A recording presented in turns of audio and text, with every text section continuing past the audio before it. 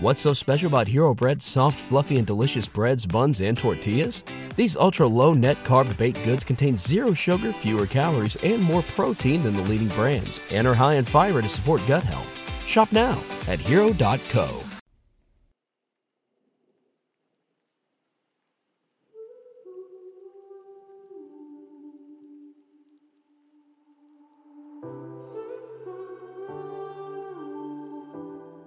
Your Dharma archetype, the medium that flows through you. So is that writing, speaking, channeling, building, painting, etc. The thing that excites you, I always say excitement are breadcrumbs from your Dharma because that's where your energy is flowing towards.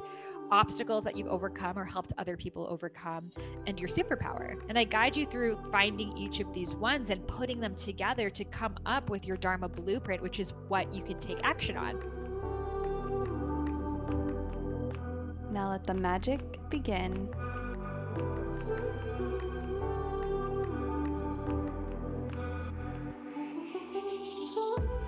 Hello, Njema. It's Raquel here, and thank you for tuning in to Your Own Magic, the podcast, a soul-expanding and mind-altering podcast that continues to share expanding messages like the message today, along with amazing insights from artists, authors, spiritual teachers, channelers, shamans, healers, entrepreneurs, other visionaries, you name it. And I hope that their message inspires you and connects you with seeing more of your own magic. And today, we have one of those special superhumans on this earth again. She might be known as a rose gold goddess, an Ayurveda teacher, best-selling author, fellow old soul, podcast sister, and true soul sister, to be honest. I absolutely love this woman with a capital W, and her name is Sahara Rose.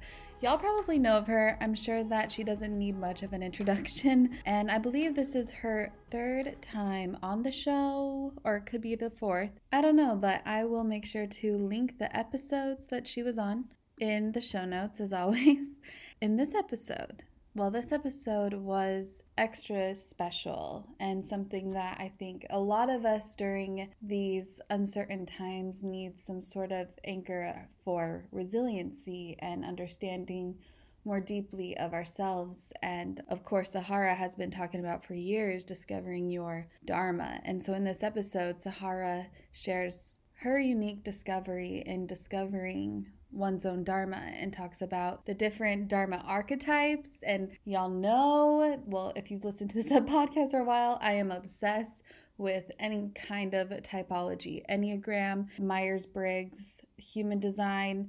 Even, they might not want to be looped into this, but astrology, I love that. And here we got Sahara Rose, and she has the different Dharma archetypes, which she's observed, and that may help you understand which one you might feel you're more dominant in, or maybe you have a stronger gravitational pull towards this one field because this is organically you, innately you. I love it. I love it. That was really fun to explore an in-depth understanding of your strengths, your gifts, and perhaps what people might gravitate towards you about or compliment you on. When you recognize these gifts that you offer and you more easily embody, so when we understand or simply become more aware, we are also more able to understand how we may best show up in this world that will light us up and get us excited and happy to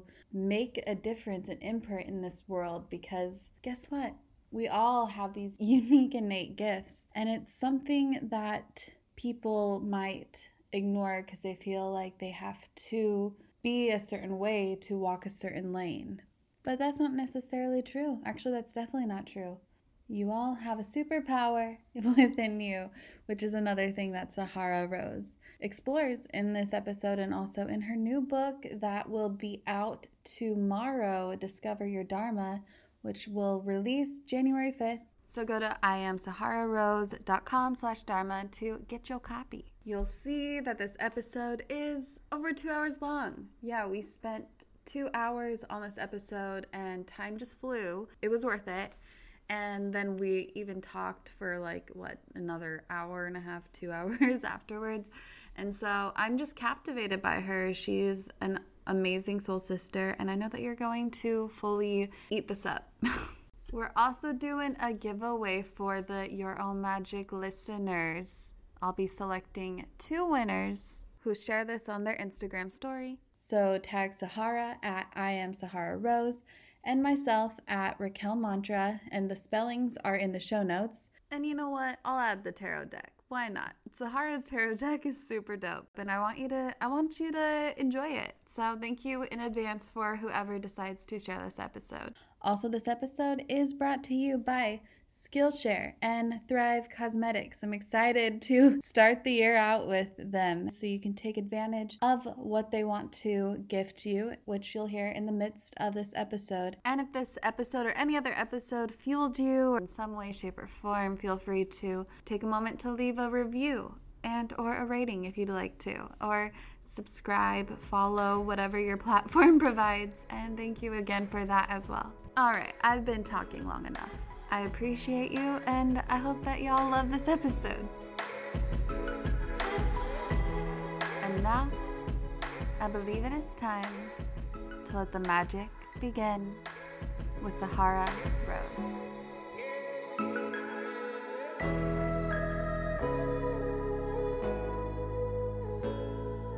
Sahara, I'm so happy to have you back. I always love our conversation, so I'm so excited to be here. And you're glowing, by the way. You're glowing in Miami. Glow. Yeah, it looks good on you. It looks really good on you. It feels good. I love the sun. I realized how much I am a sun being.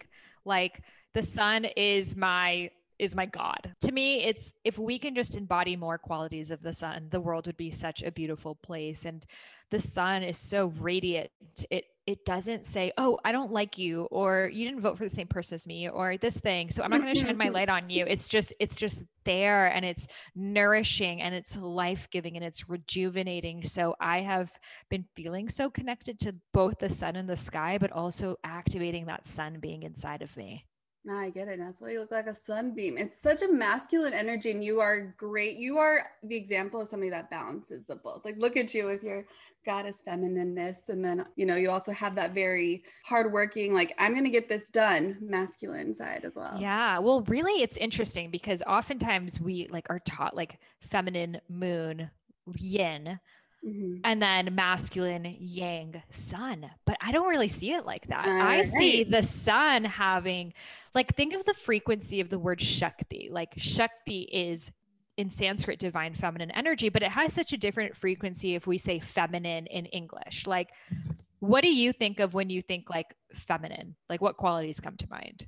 Oh, I honestly think fluid and warm and nurturing and open and in tune with mama.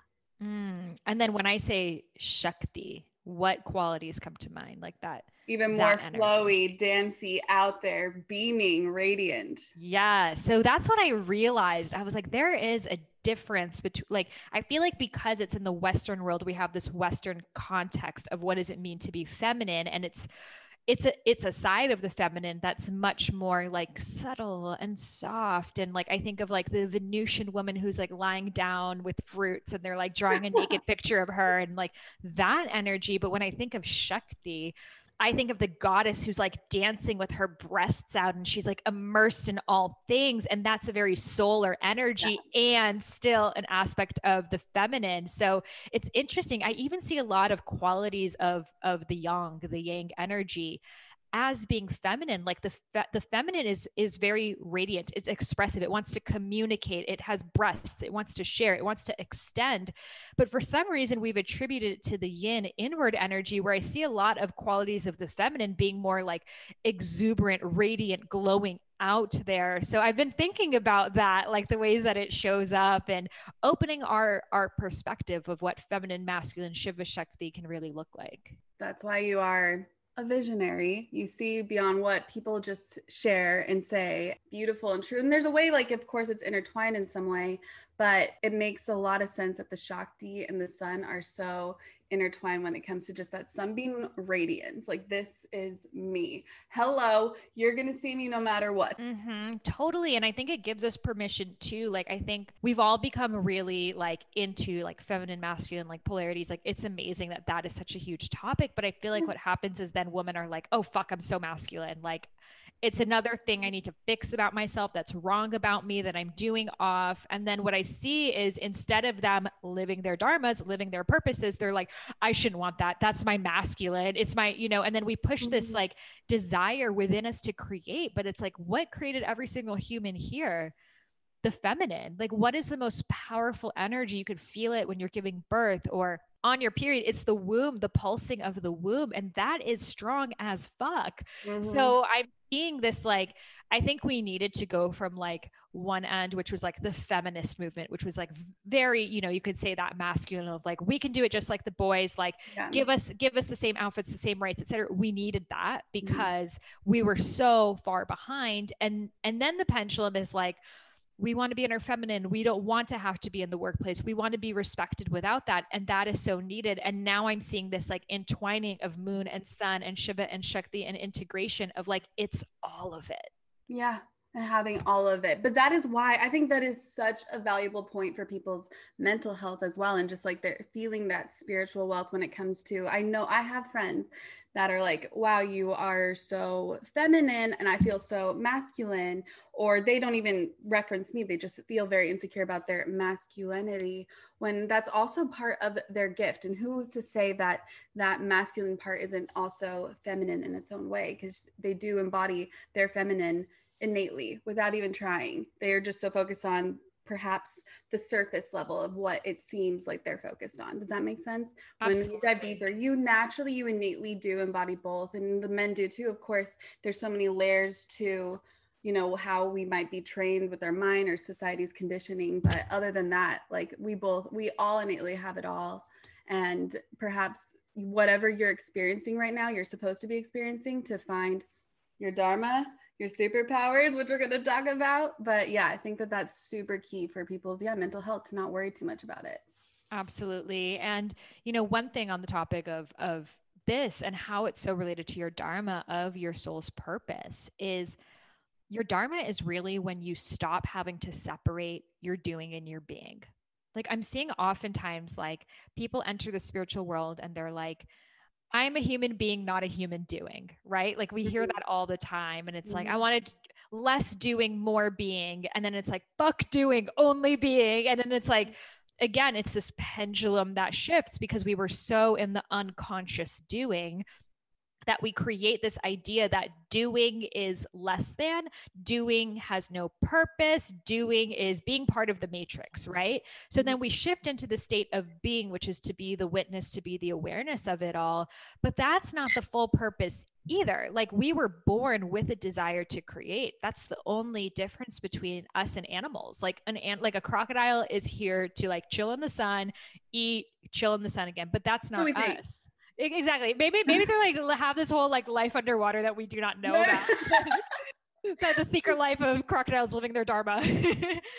But what I realized too in my own journey of finding my purpose, of discovering my dharma, was I was like, is there something wrong with me for wanting to do? Am I less spiritual for doing that? Like, I was like living in Bali that like people would be like an ecstatic dance and then they would drink green juice and then they would cuddle puddle and then they go to kirtan and they like just, that was the day. And I was like, guys, I'm going to go like focus on writing my book. And they're like, oh, cerebral Sahara, like always doing. And like, yeah. And like, they were my friends. Like, they weren't like mean to me, but they were just like, oh, like soon you'll get to, realizing that you don't need to do so much doing. You can just be. So I was contemplating like, is this coming from a void within me? Am I just doing because I feel like that will make me worthy? And like also looking at the pieces that could show that of, growing up with a dad who was very accomplishment oriented, etc. But I realized that we will always have a void within us if we don't find this integration between the doing and the being. And that's when you are so immersed in what it is that you are doing. When the dancer becomes the dance, the singer becomes the song, the writer becomes the words, that you are being. Yeah. And when you go so deep into the being that you can't help but to do, it's radiating and expanding out of you. You're like, I need to share this with the world. And that intersection is your Dharma. Oh my gosh, exactly. And I feel like that is a phase. That's a phase that people go through when it's, I'm just going to be, because it does allow them, it gives them permission to explore internally. And they feel like this is going to be their lifelong journey. And there are many ways I had approached spirituality initially, where I felt like, okay, this is my lifelong journey. I'm talking about the stereotypical spiritual, following those different modalities. I figured this would be my lifelong, like, this is what is. And when you do start to perhaps maybe in that being state and not a lot of doing, something does end up stirring within a lot of people, I assume, like it did within me very much recently, given the intense energy of the today. And realizing that, okay, that served me, that had a beautiful time and place. And I think it was a beautiful part of my expansion. But there's something else where I'm actually also integrating the practicing, the doing, the even, and I'm not going to even say 3D because it's not lower consciousness. It's just part of expanding into, being able to create like what you're here to do in your Dharma. So I think that is a key phase for a lot of people, which I'm excited for you to talk about the different stages. But whatever someone feels called to do, perhaps that's part of their journey. So we're all so wildly, vastly, beautifully different. So if someone's doing something and they're doing and you're there being, perhaps let them do, because who knows where it's going to lead, and see how many you've helped from your doing, which that doing was integrated with your being. It's beautiful. Absolutely. Yes. And yeah, it's giving ourselves permission to be where we're at on the stages that we're at, and they all naturally lead to the next. And I think it's important to talk about like what's the purpose of this healing? Like what is the purpose of like doing the work, quote unquote? And I think a lot of us, myself included, who impart on a healing journey, spiritual journey, etc., the focus is so on how do I heal? And then I witnessed in myself and some people around me, it was just, well, now I need to heal this childhood thing. And now I need to heal this past life thing. And now I need to heal this ancestor thing. And now I need to heal. And then it's like, well, when are you sharing? Like, when are you just expressing? When are you realizing I'm healed enough to help other people who are not where I'm at right now? So if someone's listening who's like feeling like they're not healed enough, ready enough, experienced enough to go out there and share the thing that they're at, realize that you're on a ladder. And if you're listening to this podcast right now, you're pretty far up that ladder, that there are a lot of people who you can help exactly from where you're at. And that doesn't mean the healing journey ends. I'm still on my healing journey. I will be until the day I die. That's why we're here. And to not wait till you get to this point that you're 100% healed to live your purpose. Yep. And along the lines of that, you have many purposes. I mean, you shared a variety of different messages when you decided to, all right, I'm going to step in and have a platform, which I know you had one well before you and I even became pen pals, because I remember finding you and being like, oh, this girl rocks. She's amazing. And, teaching me a lot about Ayurveda, though you didn't know me personally yet. And so you had that purpose, but then, you also continued to evolve, and you had you were helping people step into their highest self, hence your podcast title, and just embody the goddess or the rose goddess and have that circle and that sisterhood. And you've helped people in so many, like a variety of different ways as you evolve too, which I've always noticed. And I've always embraced that about you. Oh my God, I have chills right now. But so you have so many different dharmas. So how would you again define dharma? Yeah. So your Dharma is your soul's purpose. It's the big reason why you are here. And it's not what you do, but it's how you do it. So it's your unique soul's frequency. It's the expression in which only you can carry. So if you think about like let's say you're a company, right? The Dharma is the mission statement of, I'm here to bring beauty to this world, or I'm here to connect women back to their hearts, or I'm here to facilitate deep healing, or I'm here to raise consciousness through meaningful conversations, etc. So it's sort of like this big mission statement that you have, but then underneath that, there are different services in that company. So those services are different careers you can have, roles you play, jobs, projects, things you're passionate about sharing, etc. So for example, for me, my Dharma, I was born with it. It will always be the same. So my Dharma is this underlying, I'm here to be a bridge, and I'm here to be a bridge between ancient and modern spirituality and connect people back to their purpose through the path of joy. Now, in the ways that I could do so are writing books, doing podcasts, DJing, dancing, so many different things that might feel like not even related, but it's actually all still falling under the umbrella of my Dharma. So someone's Dharma could be to bring beauty to this world, and they may be a graphic designer, they may have a crystal company, they may do event planning, have plants, like all of these different things, but it's still under the same Dharma of they're bringing beauty to this world. So you were born with your Dharma. In fact, your soul chose your Dharma prior to incarnation. It's the frequency in which that you are here to carry, but its manifestations of it can change across your lifetime. Now, for some of us, it changes greatly. Those of us with more of the air energy, more of the Vata archetype, we're going to move really quickly through things. We might go through lessons quickly and want to teach them and move on to the next thing. So I definitely have a lot of that, I'm here talking to you about embodiment and stepping into your Dharma and this, but it's because I'm learning these different things, and that's how I am able to transmute it through the teaching of it. Whereas for other people, like a Sarah Blakely is like, I had this idea for Spanx and this is what I'm going to do. And they're just going for it. And that's their life's work. And they're just plowing through that. Sure, within that, she has different expressions. She can, speak at an event or, play different roles within her company, but she's really like firing up that one purpose. And then for other people, it's through their roles they play, their relationships. So from them being a mother, or from them being like a friend, or diving deep with people, a coach. So I often talk to people who feel like, oh, I must not have a Dharma because I see all these other coaches out there have online programs and podcasts and all of these things. And like, I feel like I should do it, but I don't even really want to. I just really want to sit down and dive deep with people. And it's like, well, that's your Dharma. That's the earth type. It's to really dive into your relationships, and your relationships actually become the bridge to your Dharma. So maybe from being a mother, you realize that you really want this organic baby formula company, or you want to be part of the PTA, or you want to create an unschooling curriculum or something like that, but it comes through your relationships. So I think oftentimes we look at people who have a quote unquote purpose and think if you weren't born knowing your purpose, you must not have one. But some people, I talk about these 4 types of Dharma, but one of the types is you're born knowing your purpose. Of like Justin Bieber's like, I have a great voice and I'm great at playing all these instruments and I'm 3 years old and like, this is what I'm here to do. But he could have just as easily have said, no, I'm not going to do this. Or, I'm not ready. Or think about some of the best artists in the world are not putting their music out there, because for whatever reason, fear has withheld them. So just because you're born with a gift, again, does not mean you're going to share it.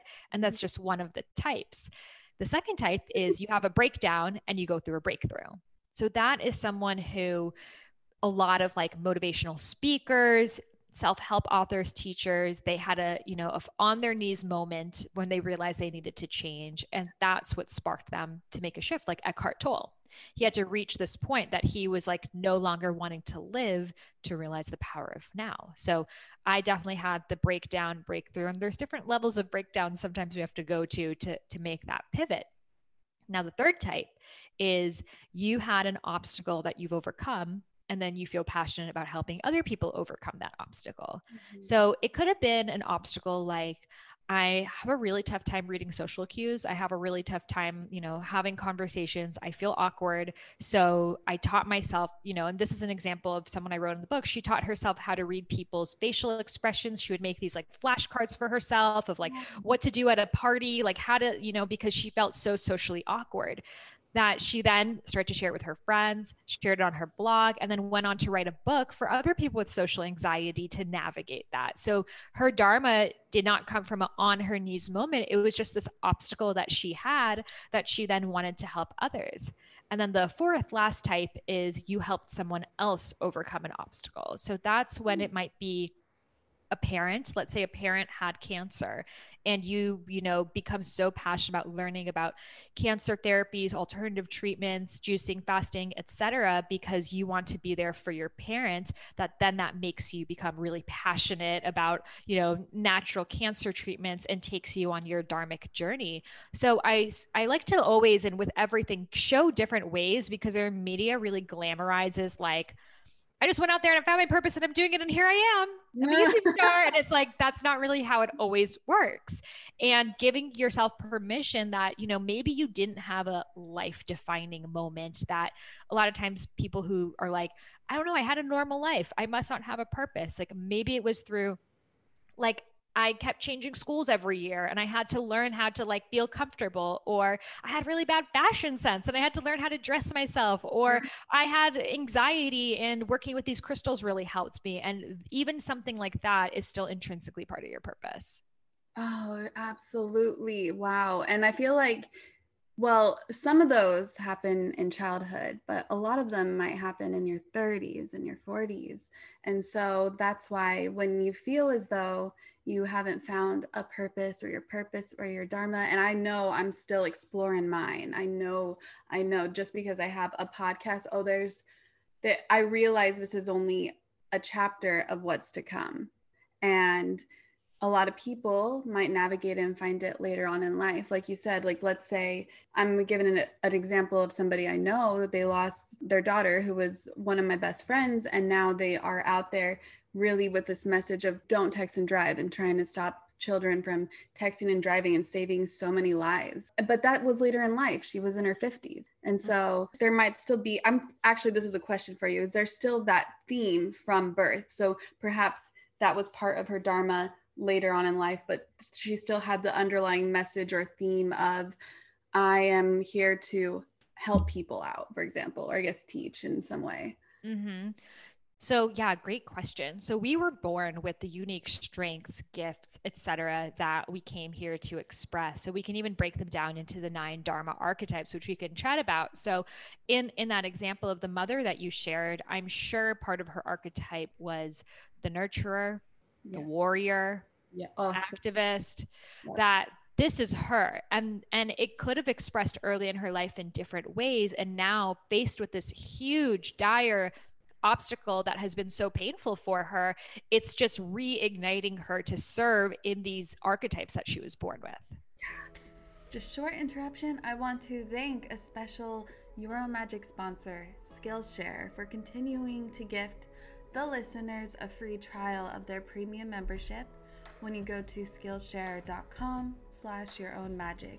And I feel this is an exceptionally special offer as we're beginning the new year. Many of us curious souls want to take the first step or the next step in our creative endeavors for 2021.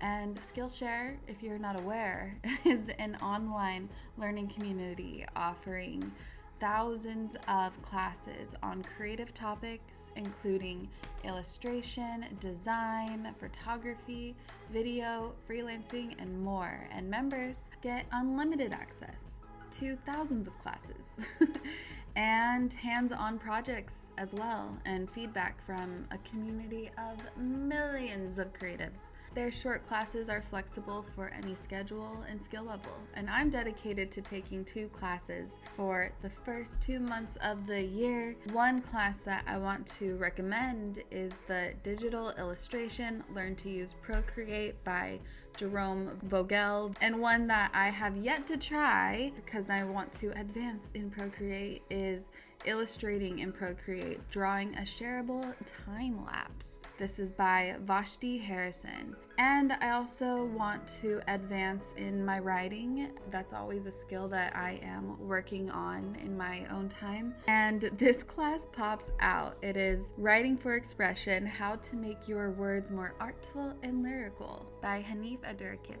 Anyway, I don't want to cram too many classes in, but I also want to mention that I do have my eye on some storytelling classes as well. So indeed, browse and check out the many different classes that they offer.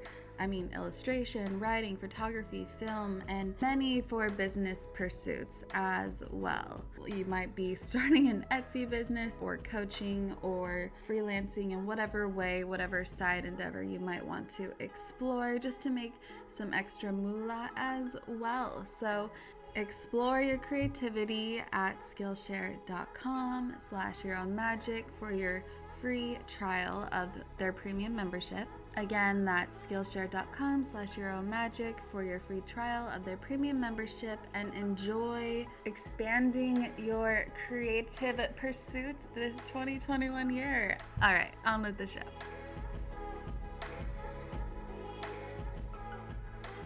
Oh, chills. And I feel like you have this hint when you read the archetypes. I read the archetypes, and there were some that I hadn't even fully explored yet or just dappled with, but I had this inner knowing like, okay, that's one. And so when people look at that, even just glancing at it, you might just have a little nudge. Some you might not, but I feel like there's a little nudge whether you explored it or not. Or you could, look at that archetype and just you feel something. Could be excitement about it or a little fear, or for myself, it was like, why haven't I done this yet? That's what I felt. And I was like, oh, well, I have in other ways, but not in the way that I know is to come. And then I just felt like patience.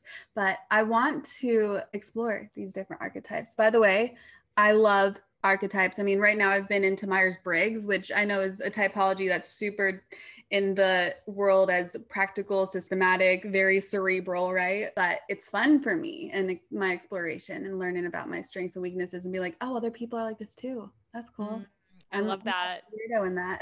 I love archetypes. It has been so helpful for me, especially when I didn't think that I had a purpose. Like I was like, I don't know, maybe like God skipped me. Like I don't really know what it is that I'm good at. And when I would read about different archetypes and learn about them, I was like, okay, well, I could see, how that would show up, or I haven't fully stepped into that side of myself. And sometimes it's even the people you're the most triggered by that are like the people showing you like, I am capable of this. So for example, I knew I had this desire to like write books and share, but I didn't have a book. I didn't have a book deal. I didn't know how to do it. So like when I would read like, spiritual books, it was like this almost feeling of like jealousy and envy of like, I could do that too. And like, because my soul knew it had it in me, but it hadn't expressed yet. So even looking at those things, those triggers as like, okay, there's something there for me.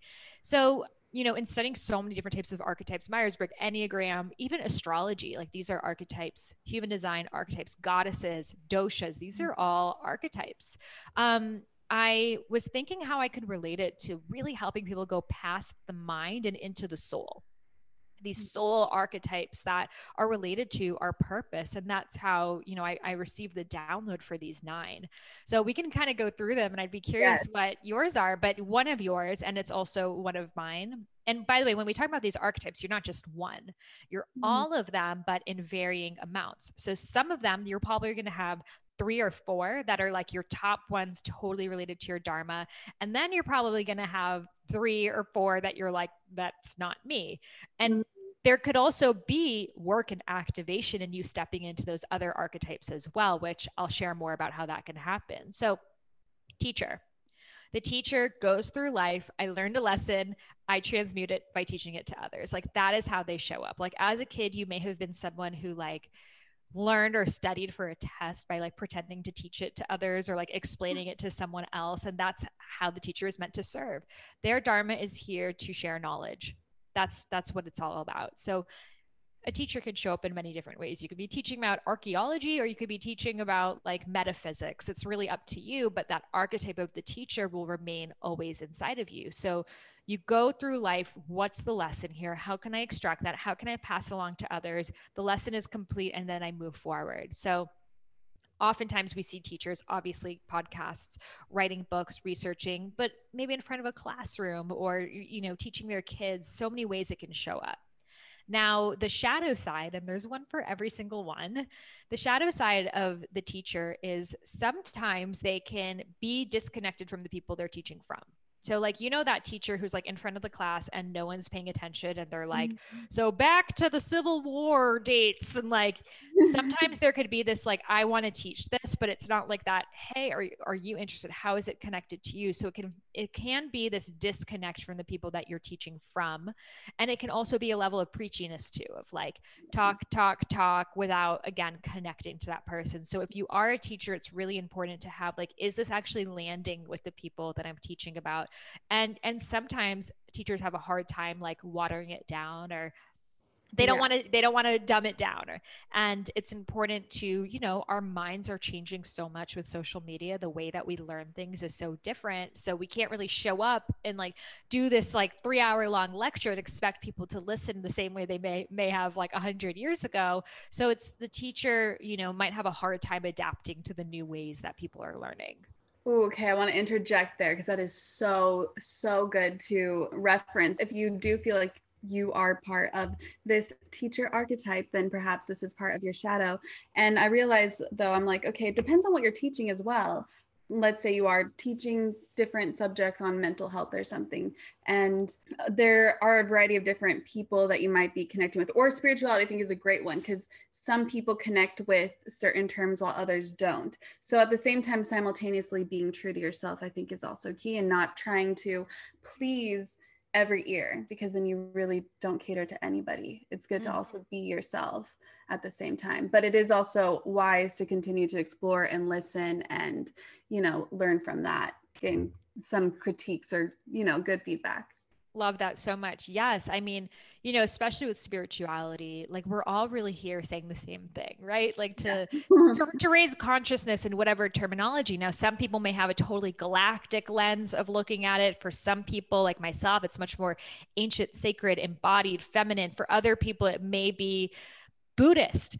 For someone else, it could be, you know, through a totally different lens. So it's to honor that and trust that. And how is it being received by the students? You know, and maybe some teachers are here for really advanced students and some people are here for the masses. So it's to trust, like, who am I here to teach and how can I show up for that person? I think with spirituality too is we're going to have like the teal swans and the Matt Cons who, you know, the person who just joined spirituality is probably, though I started with Teal Swan, I love her. But typically, you know, you're going to find her later in your journey. Whereas like a Gabby Bernstein might be like the first stop. So Gabby, it's honoring, you know, who you are here to teach with. But that's a really important thing, because sometimes we try to be like for everyone at every level and whoever needs me. And like, you're not going to really be able to get through to your people if you try to do that.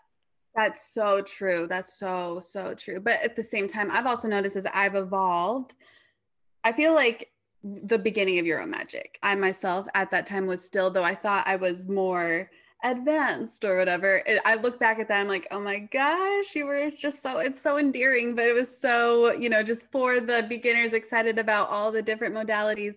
And then you continue to explore. And so everybody also might evolve in their teaching as well. And so will your students, which I think is really absolutely well. Like you're not tied to that one thing ever. And I think what happens too, especially with social media, we're like stick to your core 1,000 followers. Like we always hear that there's like books about it, like your core 1,000 people, but those people are going to change. You can't hold on to the same people of like whatever you need, wherever you're at in your journey. It's to really hold your stake of like, here's what I'm here to teach. And maybe it will serve you to a certain level and then you'll move on. Yeah. Or maybe this is the direction I'm heading in and you don't want to go in that direction. And that's beautiful and fine too, but it's not trying to like fit the mold and like teach people I think people get so caught up in what do people need instead of like, how does source want to express through me? Ooh, how does source want to express through me? That's beautiful. And I know you have a huge section on that, right? The medium of why you're channeling this information or discovering your Dharma in some way. And everybody has that ability. Yeah. So before we get too caught up with the teacher, we're like, this whole episode is just for you teachers out there. But okay, we'll go through them, but we'll make sure to be somewhat elaborate, to be fair. But maybe we just won't go as extended. Yeah, or we'll just see where it takes us. So the next one, which we both definitely have too, is the visionary. Mm-hmm. Now, the visionary is here to be a channel for the new paradigm. They are big picture thinkers, future oriented, and they're here to inspire. Their gift, their modality is their communication. And it's not so much about what they say, but the energy in which they are transmitting. So they are here to activate your senses and awaken you and let you see that a new way is possible. So that visionary is really a call to action as an expander. The teacher may be like, hey, I'm going to teach you this thing. And it could just be like, I'm going to teach you how to garden. Whereas the visionary is like, I'm going to teach you why you are connected to Gaia and why we are one. So we'll always have a philosophical, spiritual principle to it. And its communication is words. It could be spoken words, written word, poetry, song, rap, so many different modalities. But the way that it resonates with you is it's letting you see the way that the world can be. So for me, this is my primary archetype. A lot of people who are, speakers will have this archetype. Your gift is your charisma, your passion, the way that you show up. Now, the shadow side of the visionary is, again, here's the real shadow, is sometimes you really want people to change. You can so see what's the best for them and they're not ready for it, or they're not open to receive it. So you might be like, I'm going to change your life and we're going to do all these things. And that person might not be in that space, might not be receptive to it. And you can actually get in the way of someone's karma by doing that. So it's learning, when is that message being received? When is it being invited in versus when am I just sharing because I want to? So again, it's that level of attentiveness of who am I speaking with? And it's an ability to meet them where they're at and not go so far ahead that could actually overwhelm them and keep them further stuck where they are. Ooh, this is so gold. And also the visionary as well might still be exploring certain, like that somebody can see like, okay, you're about to live a wild message and share it with the world. However, that person might not be quite there yet because they are still navigating whatever karma they're going through. And so maybe you look at visionary and you feel that, but you are going through something, but that's going to be part of your messaging. And that way you can be a greater bridge for more people.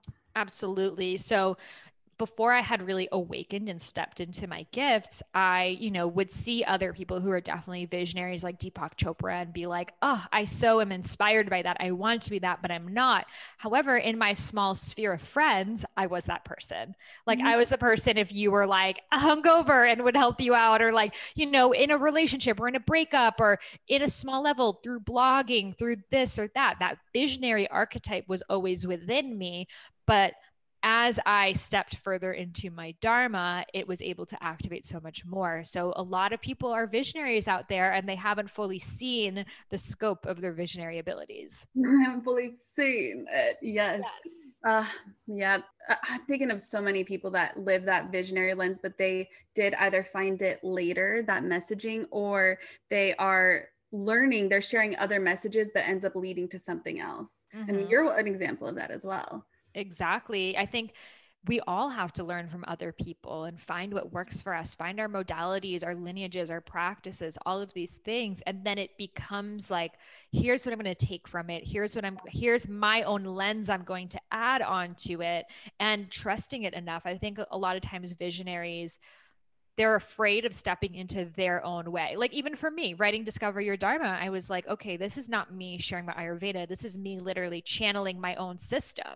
So it's like this, a level of fear of stepping into, I'm sharing something that I'm creating, and like, I don't know if I'm ready for it or this or that. So I think visionaries will always still have that feeling of like, who am I to do this? And that feeling is never really going to go away until you see the way that your channeling and your expression and your voice impacts people. And then you're fueled by that and you keep going and you keep innovating. That's so beautiful and good to know. Yeah. Developing that trust muscle. What is the third archetype? Yeah. So the next one we'll go into is the artist.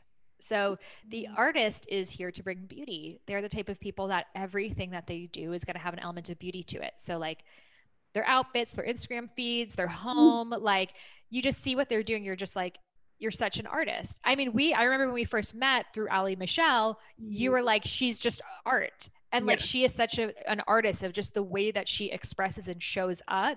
Yep. It's a breakup. It's a this, it's a that. She will make it into art. Yep. So the artist is here to see the world and move through the world like that. And there's so many mediums in which they can do so. Now, the artist picks up on energy from a lot of different places. And that's what fuels their creativity. They're sensitive to the way that the room is, or all of these little things that other people might not realize because they're really taking in energy as opposed to the teachionary visionary, they're taking in and also giving out. So it can be like as a visionary, I can step into a room that's like really dull and light it up. Whereas the artist will be more like, I will match this frequency and create art about that. Do you see the difference there? Oh my gosh, chills. Yes, that makes a world of sense. And that's what, you know how you were talking about the sun? I feel like that's what I would experience as well as a visionary and also teacher. But I mean, Allie's like, I'm like the moonlight and you're like the sun. Cause she does. It is that lunar energy. For sure. And she definitely is very in tune with what is going on within when it comes to everybody, no matter what they're sharing outwardly. And so, yeah, she's very connected in that way, and then does end up creating an art in some way. Totally. And their sensitivity is their superpower. They're also people who really like to like DIY everything. So oftentimes they will like see the world as a medium. So I have a friend who's a painter, and he literally just like any like home renovation thing he wants to do himself. He built a motorcycle, like all of these random things. He's just like a maker. Or my husband, who works in music, oftentimes the DJs build the sets and print the shirts and do all of these different things, because as an artist, they see everything as a new expression, a new medium. So they can be, really dabbling in different types of interfaces. Now, the shadow side of that is sometimes they can get very overwhelmed by their surroundings, that they have a tough time, being around loud noises or a lot of different energy. So that same friend who can like build everything can't go to his own art shows because he gets so overwhelmed by all of the people around him. So it's that level of sensitivity that can also come as a fault if it can't be grounded. Artists can be very in their head and not so much in their bodies. So they're really needing to ground into this present moment, feel their bodies, exercise. These are crucial for the artist archetype. And artists too can get lost in their emotions. We've always heard stories like Picasso or Frida Kahlo, who can go into a manic depressive state. If we're not fully grounded into our bodies and able to, again, be the witnesser, we can create art from it, but then lose ourselves in it, become that art, and like it can spiral us down the same way. So it's important for artists to also have that distinction of like, here I am whole, and I don't have to feel misery and sadness to create great art.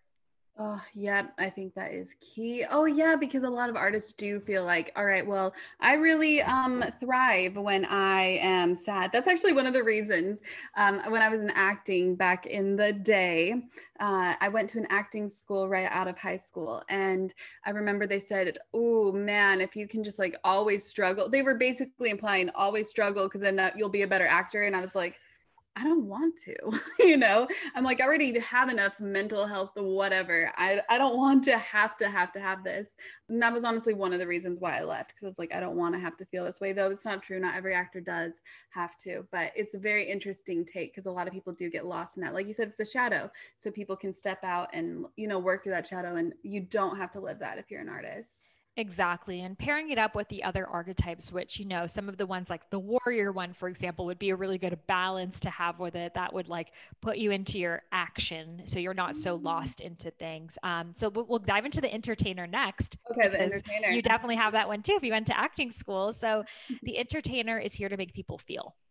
They're here to make people laugh, smile, cry, ponder. Like that is what they're about. They see this world like a stage that they get to live their expression on, and they come alive actually in some of the most mundane and boring moments. Mm-hmm. So, when you're like leaving a concert and you're in the car for like 4 hours trying to get out of the concert, like waiting.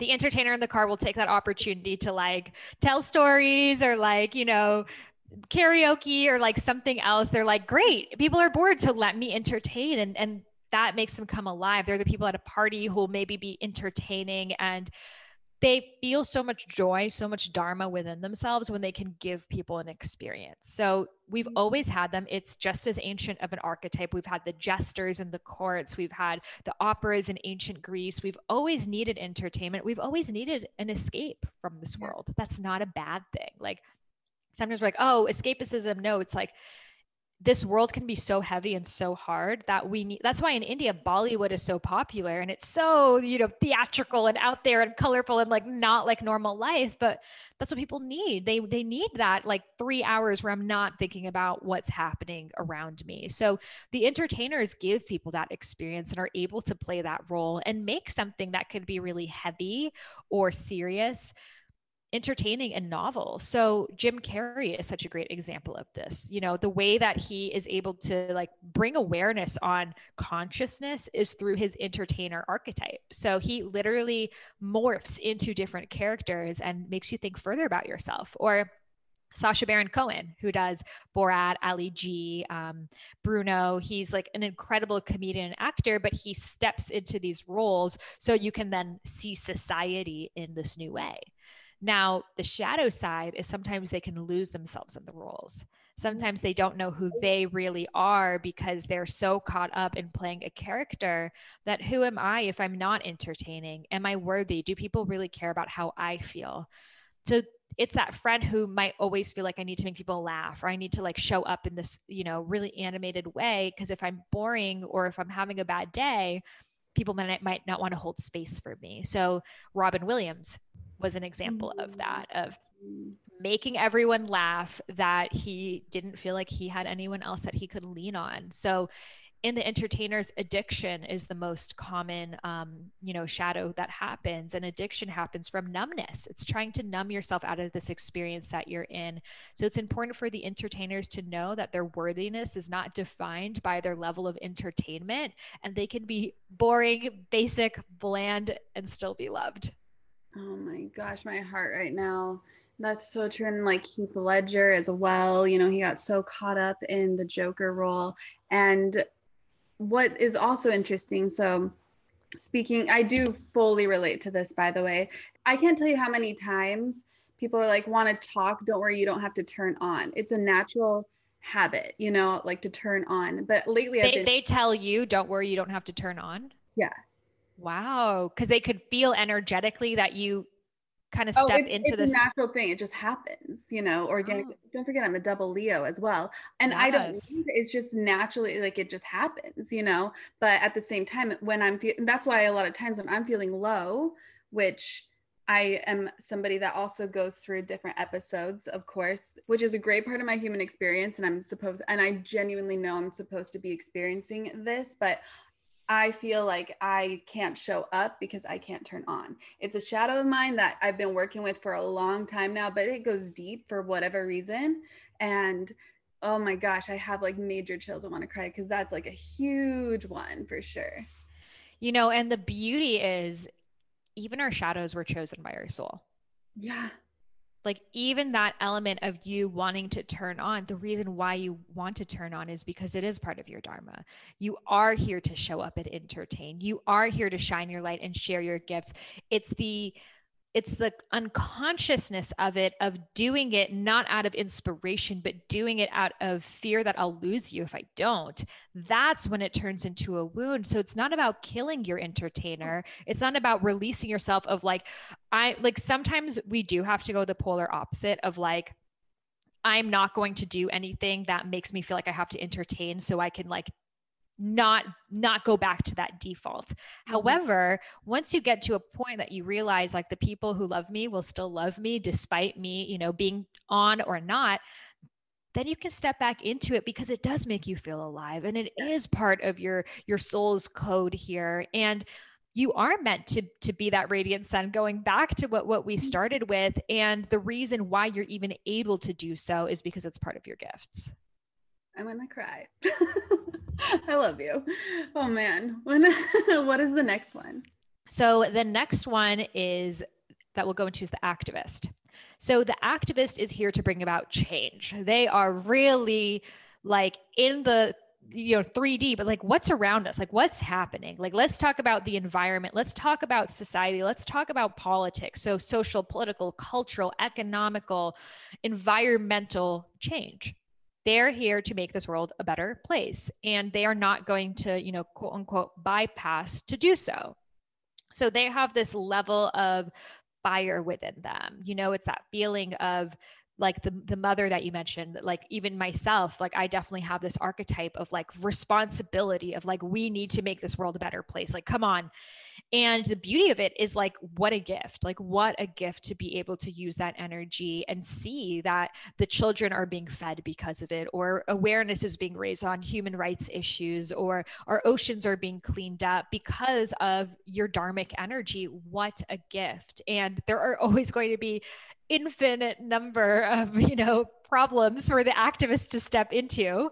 So that there comes their shadows of, and I can speak for this myself because it's one of my archetypes of feeling like I'm doing this work for everyone else and no one else cares. Like I'm sacrificing my whole life for helping, I'm not the only one who's going to benefit from the oceans being more cleaner, but why is it all on me? And it's this feeling of burden. It's this feeling of I'm taking all this action. It's not getting anywhere. And then a lot of activists become angry. Like that's why we have that archetype of the angry activist, because imagine you're like swimming up river, and you feel like you're just at the same place. In fact, you see like a dump of trash now coming down the river, that it's really easy for you to be like, screw it. Like, I'm just gonna stop. I'm just gonna give up. But then that activist within you will never feel totally held and seen and nurtured. So for me, growing up super activist and also seeing that it was tied into my trauma of seeing the pain of the world from a young age, seeing the shadows of humanity, having refugee immigrant parents, having uncles be in political prisons, having a grandma and child marriage, like all of these really dark, heavy things, of course, are going to make me want to create change. But I had to drop myself from the responsibility that it has to be all me doing it, and that I can also live a life of joy, that it doesn't have to be around the more that I can sacrifice, the more I can help the world, which was the story that I used to have. So activists get to realize they get to enjoy this life too. And their highest form of joy can also be their highest form of service. Wow. Oh my gosh. And I think that there's obviously, like you said, there's a spectrum for everybody, right? And you land somewhere. I feel like if you never felt like an activist before, a lot of people that might be activated now. But for you, you knew for a long time since you were young because of your life story and your experiences and your karma. So you have a high percentage. What would you say is your first, second, third, if you've already said 3 of them? Yeah. So, and they can shift a little bit in terms of order. And also when you do healing, it can shift too. So today, my top ones are visionary, teacher, artist, activist, entrepreneur.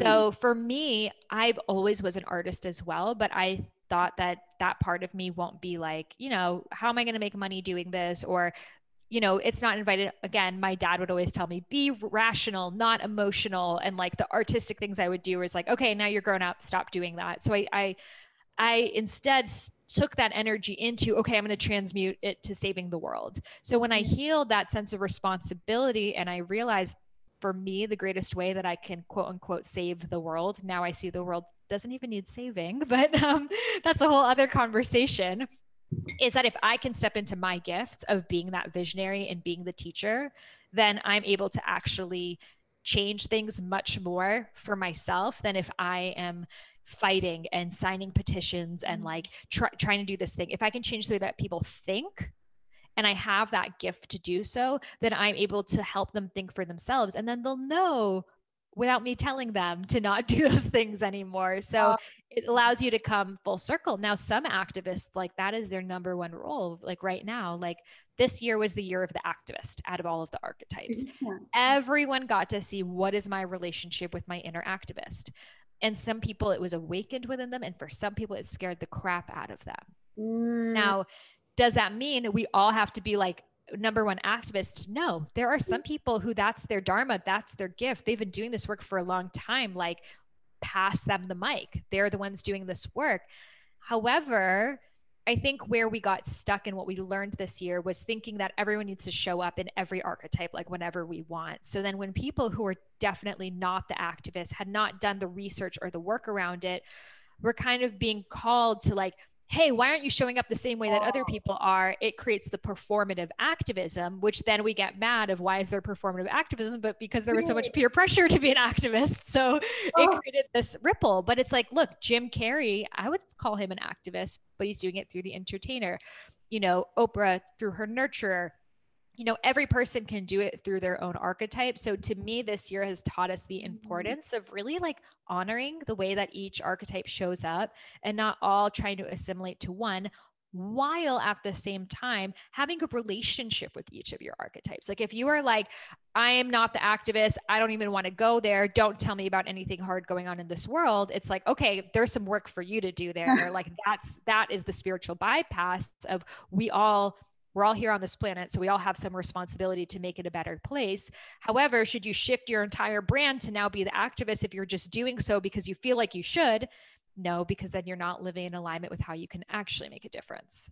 Ooh, I think that hit home for a lot of people. Oh yes. My gosh. Yeah. Everybody has experienced it today. And it also has revealed what we do truly believe in, which I think is also key. But do you feel like called to go out there and be an activist and fight for whatever it is? Or do you just want to share in your own way, like you do on a podcast, or just in your own way where you express yourself in a variety of different ways, which of course I'm sure is what the artist does, right?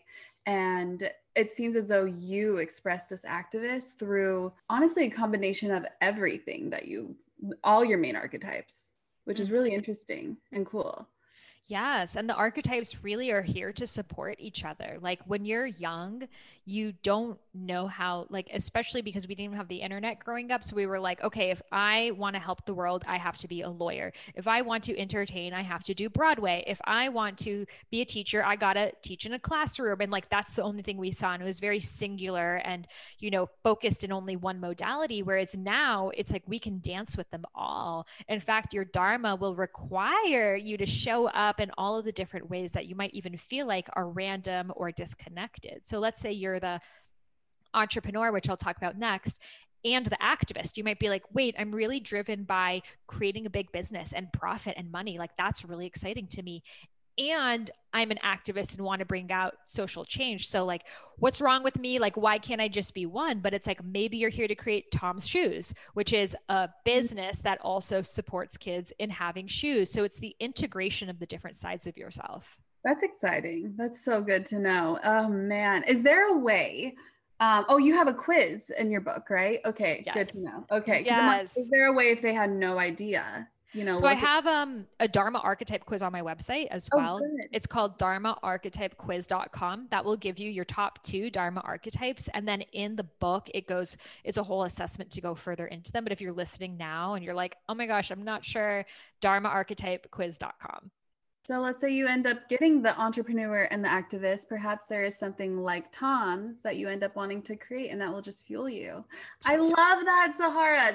I love that. Yes. I love a natural look with some shimmer. I love that lightly soft contour, but add, of course, some shimmer and some blush, some highlighter, a whisk of eyeliner on the outer edges, and, of course, a strong lengthening mascara that does not clump or flake. That's basically the look I usually go for. So whether you like a more natural look or full glam or somewhere in between, you'd love Thrive Causemetics because you're not only getting quality cosmetics, but you're also contributing to a good cause. And you also might already know of them as they have a pretty viral, vibrant turquoise tube on social media for their mascara, and it is a game changer. It is. I'm so happy that Thrive Causemetics is not just stunning, but also 100% vegan and cruelty-free, and it's packed with clean, skin-loving ingredients. Their high-performance formulas set the bar high with uncompromising standards, so no wonder their bestsellers boast thousands of glowing 5-star reviews. And what also makes them even more special is that every purchase with Thrive Causemetics contributes to making communities thrive. Hence the name. I mean, it's also spelled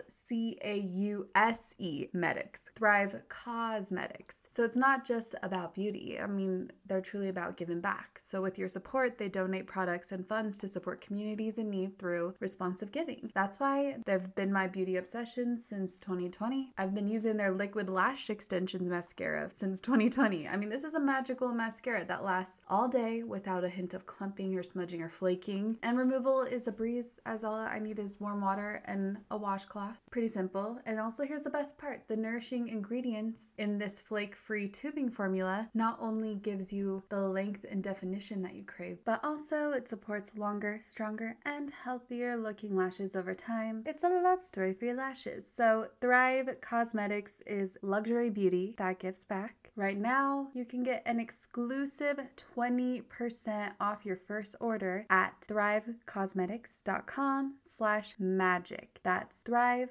Causemetics, CAUSEMETICS.com/magic for 20% off your first order. What's so special about Hero Bread's soft, fluffy, and delicious breads, buns, and tortillas? These ultra-low net-carb baked goods contain zero sugar, fewer calories, and more protein than the leading brands, and are high in fiber to support gut health. Shop now at hero.co. Okay, entrepreneurs, tell us. Yes. So the entrepreneur is here to solve problems. That's really what they're here to do. They see this world as, here's a problem, I'm going to solve it. Now, this could be a big global issue, or it could just be the issue of, I don't feel comfortable wearing dresses because my stomach feels flabby, so I'm going to create Spanx. Like, that's a solving of a problem, you know, or it could be, you know, kids don't have shoes and I'm going to solve that problem. So it can be anything, but you're here driven by profit and impact. It's both. Okay, so the entrepreneur, yeah. So exactly. So the entrepreneur wants to create something that's sustainable, that's scalable. They're driven by systems. Like, for example, an activist may be like, hey, let's get a bunch of signatures and raise awareness and like talk about this cause. Whereas the entrepreneur will be like, okay, if we want to help the environment, let's reduce plastic straw consumption by 200% with the innovation of these bamboo straws that we will integrate step by step into society. So by year 2030, we have accumulated this much plastic and, you know, saved it from the ocean. Like, that's how they would go about solving the problem. It's much more with that like masculine energy, structured. They, you know, and then the visionary might give a big talk about it, but the way that they show up for the same problem is so different. So if you are someone who, you know, it's part of your dharma to have this big business, you are driven by it, you are kind of obsessed with your work, and it's not a bad thing. Like with an entrepreneur, like their work and who they are is so entwined that sometimes in our society, because our society is like based off of the corporate structure, we're all about like, okay, your work-life balance. Like at 6 p.m., shut off your laptop. And if you're still working, you're a work addict. But for the entrepreneur, it's like this enmeshment that like they may be at 11 p.m. feeling really inspired about their business or on holiday, et cetera. And they may be kicking themselves of, I don't have work-life balance, whereas that is part of their dharma. It's to be so immersed into their work. Now, it is important for them to have boundaries too, but it won't look like the boundaries of other people. Mm-hmm. So the entrepreneur is just really fueled by looking at things that other people wouldn't and creating something that's sustainable. That really matters for them. How can this grow past me? So they want to eventually create something that can then live on its own. And that's why having income is necessary for it, because they want to build a team around it and an infrastructure, et cetera. So they are people who, they don't want to do the lip service. They want to like, here's the product that will help this issue. Now, again, not all entrepreneurs are caring about making impact, but when you're deeply tied to your dharma, you will. So that's, you know, maybe looking at, you have a skincare company, but you're going to give 10% of profits to, you know, saving the dolphins or whatever else it looks like for you.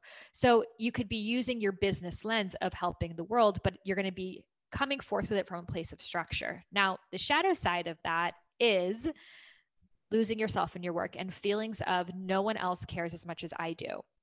So entrepreneurs often feel like they can't give up control because other people aren't going to care as much about the details as they do. So they can feel really alone, feel like they're like, again, the sense of over responsibility, all of the weight is on my shoulders and I can't trust. So my affirmations for them are trust and surrender to, you know, first of all, you don't have to trust everyone. It's true. Most people probably won't care about it as much as you do, but finding the people that you can relate their dharma to what it is that you're doing. So maybe you bring on the nurturer for your customer service, and you bring on, the entertainer for your social media, et cetera, and honoring those different roles as much. Like entrepreneurs can be very like ROI, what's the profit? Like what's the most straightforward way of doing it, but valuing the little things that may not matter to you. And that's really how the dharma can come to life.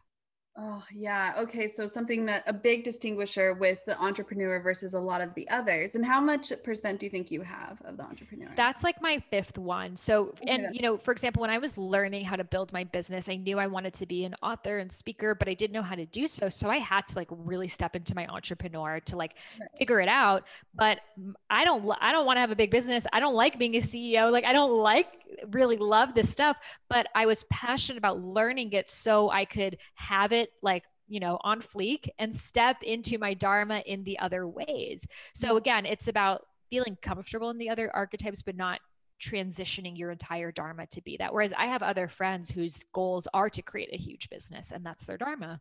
Right. They're excited about that for whatever reason. And it is nice to have a little entrepreneur side, but it sounds like one thing that really distinguishes it is the ability to have a practical mind when it comes to just looking at the world in a sensory space, like really making sense of what is here in this physical realm and being able to calculate it in some way, or, really use the magic of numbers and science or whatever. It sounds very practical, which is very needed. Mm-hmm. Do you feel like you have some of this one? A little bit, not, but I could definitely do better at it, I guess. Something that I can step into more, and I need to actually. So, and that's good to know. It's like, all right, where do I need to strengthen in order to expand in some way? And that is absolutely one of the things for me. Totally. Yes. It's like having that container. So then in which you can be your artist, be your, et cetera, everything else. But it needs that like, entrepreneur. And the next one I'll talk about, which is the researcher, are more of those analytical energies that if you don't have it, then sometimes you can like lose yourself in the flow and the creation. So researcher, similarly to entrepreneur, cares about the details, but it's less action oriented. It's more inner. So the researcher wants to understand why things are the way they are. They have this childlike curiosity. They're like, why is the sky blue? Why is the grass green? Like, why does this happen? And they really want to go into the books, into like the deep Google search, into the analytics, the data. And there are two types. There are past researchers who care about history, and then future researchers who care about like technology, innovations, that type of thing. So some people, it may be, I really want to understand, ancient Egypt and all of the details about it and like really be able to talk about it. And other people, it may be like, where are we heading and like what's like solar energy going to look like? But both of them are going to show up in the data, the analytics, the fine combing. So the researcher wants to understand why the world is the way that it is. That is their dharma. And then the shadow side of that is feeling like they're never ready. Sometimes we feel like I need more information, but it's like, you're never going to get to the bottom of it.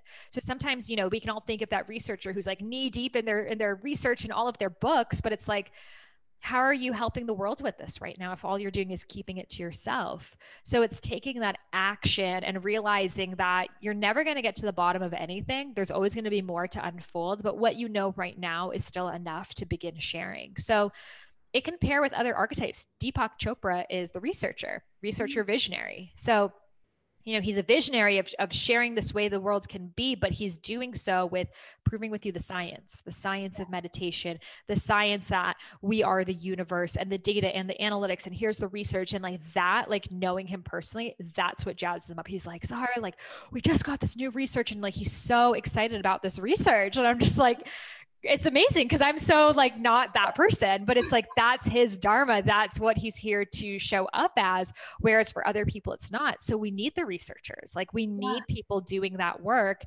And I bet you there are a lot of researchers out there, researchers listening, who have some really good information that could be helpful to share. Absolutely. I rarely resonate with the teacher and the visionary and the entertainer as well. And a little bit of the artist, of course, too, especially when it comes to having to stay by yourself a lot, but in order to listen and create that art. But what I see and what I see for my future that I haven't fully announced yet, perhaps because a little bit of this researcher's side is there, I've been researching a lot in a variety of different realms of what I foresee for, the next phase in life, and which Euro Magic is still going to stay, everybody listening, don't worry. But I do have to research a lot that is not only what's coming from within, but, external research of what the stats say when it comes to yada yada in order for me to really relay certain messages. And so though it's a weakness of mine, I've actually been able to ignite it some, and it's been really fun. Totally. And it's like when you do that research, it does, like, especially for people who may not be in these like more spiritual conversations, they really need that research to trust. Yes. So when we have that research of like, hey, like this percentage of people struggle with like mental health issues, and here's the data on how these practices can help, and it reduces it by X percentage, like that gives them trust to then step into their own intuitive gifts. So I think a lot of times spiritual people shy away from the research where it actually is like the missing link to get it out further into the world. It grounds us into the spirituality of what real spirituality is. I think it's key. If anybody's like me, I always question the numbers. I'm like, how did they come up with that number and that percentage? Like how?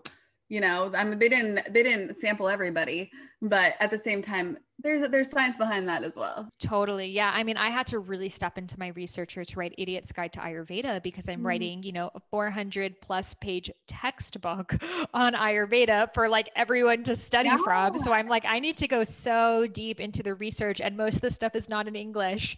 So I'm like going deep into like Hindi, Sanskrit texts, like trying to understand things of the way they are and make sure that it's right. It's not just like I'm channeling my own thought process. It's a science. So I definitely had to become really good friends with my researcher. And there was this feeling of like, yes, I got it. I'm understanding this. I got that research. Like it does give you this feeling of like passion and energy. However, do I want to keep doing that? Not really. I'm glad I did it. And like, let other people who love to research do that. And there's always going to be someone who loves to do the things that you don't. There you go. The love for it, I think, is the distinguisher. Yeah, you might be ignited by it for a particular reason because it fuels your message with your vision or your teaching or your art or whatever. But there are people that genuinely, like, they just dive into that all the time. Yeah. So we have 2 more archetypes left. So they are the nurturer. So the nurturer is here to care and connect. They are here to really dive deep with people, to hold space, to listen. So instead of telling you, teaching you, they want to extract the wisdom from you. So think of like the coach who's like, hey, but how do you really feel? So the nurturer wants to really like go deep one-on-one with people, whereas the teacher may want to impart knowledge to the group. And that's really the core difference there. The nurturer really cares about healing. It cares about connecting, listening. A really good example, again, is that Oprah energy. Like even when Oprah was super, super famous at the Staples Center, she's sitting next to someone on a chair, like, so tell me really, how are things? Instead of like filling up the space and like being really loud and like showing up with that like Tony Robbins energy, who has more of the next one, the warrior archetype. So that nurture, their dharma really is here to like let people be seen and listen and like hold their hand. So it really has that like kapha energy, that nurturing, that motherly Taurus type of energy to it. And we need them. We need people in the world who care and connect. We need the healers, the nurses, the teachers, the mothers, coaches, therapists, all sorts of people out there to really nurture, because our souls need it. So oftentimes the nurturers are empaths or resonate with being an empath, which we all are to certain levels, but the nurturer, that's their gift. They can feel what another person needs and show up in that way. So the beauty of that is, again, to be able to transmute and create such profound healing. And the shadow of that is the same thing, the lack of boundaries, the, feeling like you have to be everything for everyone. You have to say yes all the time. And because the nurturers realize early in life, like, wow, I'm able to help so many people with their problems, they got their level of self-worth from doing so. So they go about life. And I used to do this too, that my way of like becoming friends with someone was to like help them with all of their problems. So, you know, you realize that as you get older of like, no, I don't need to hold space for every single person with every single issue whenever they want. So similarly to the entertainer, the nurturer needs to learn how to hold their own, not feel like they have to the entertainer wants to entertain everyone, the nurturer wants to nurture everyone, and see that they can have an off day. They can not show up. They can set the boundary of like, hey, right now I can't listen to you talk. You know, I can listen to you talk for 10 minutes, not an hour. And that can be really tough for them because they know they're good at it. They know it helps people, but they're going to get resentful of their gift if they don't set their boundaries. And then that's why we see so many people who are natural healers, coaches, not doing it because they're like, I burned myself out. It was too much energetically to hold on to, but it's because those boundaries weren't really set there. Do you feel like you have some of the nurturer? You're looking at me like I know you do. Absolutely. I am so much better with boundaries though. I mean, that's actually a huge thing but it can be hard at times. I think that it's not only time boundaries or physical boundaries, but energetic boundaries as well.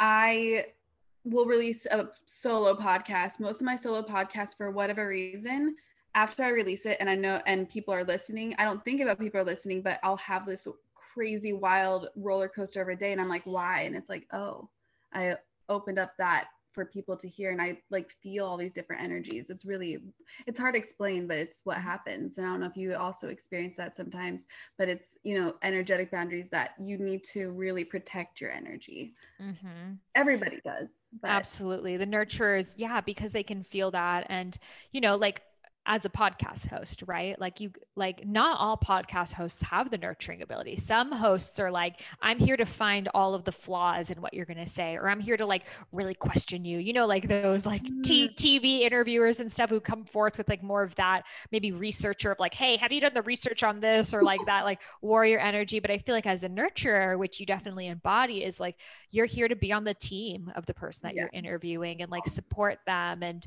you know, feel really comfortable with them. So that's that like Oprah-like energy that, you know, so many of us, and it's a very feminine energy, have, but because we may have, you know, overused it or hurt ourselves using it, we might not feel comfortable like really being able to nurture and knowing that people are not going to become like overly like attached to us. I think that's the nurturer's fear of like, if I fully show up in my holding space, that person's going to rely on me now. So I need to shut it off.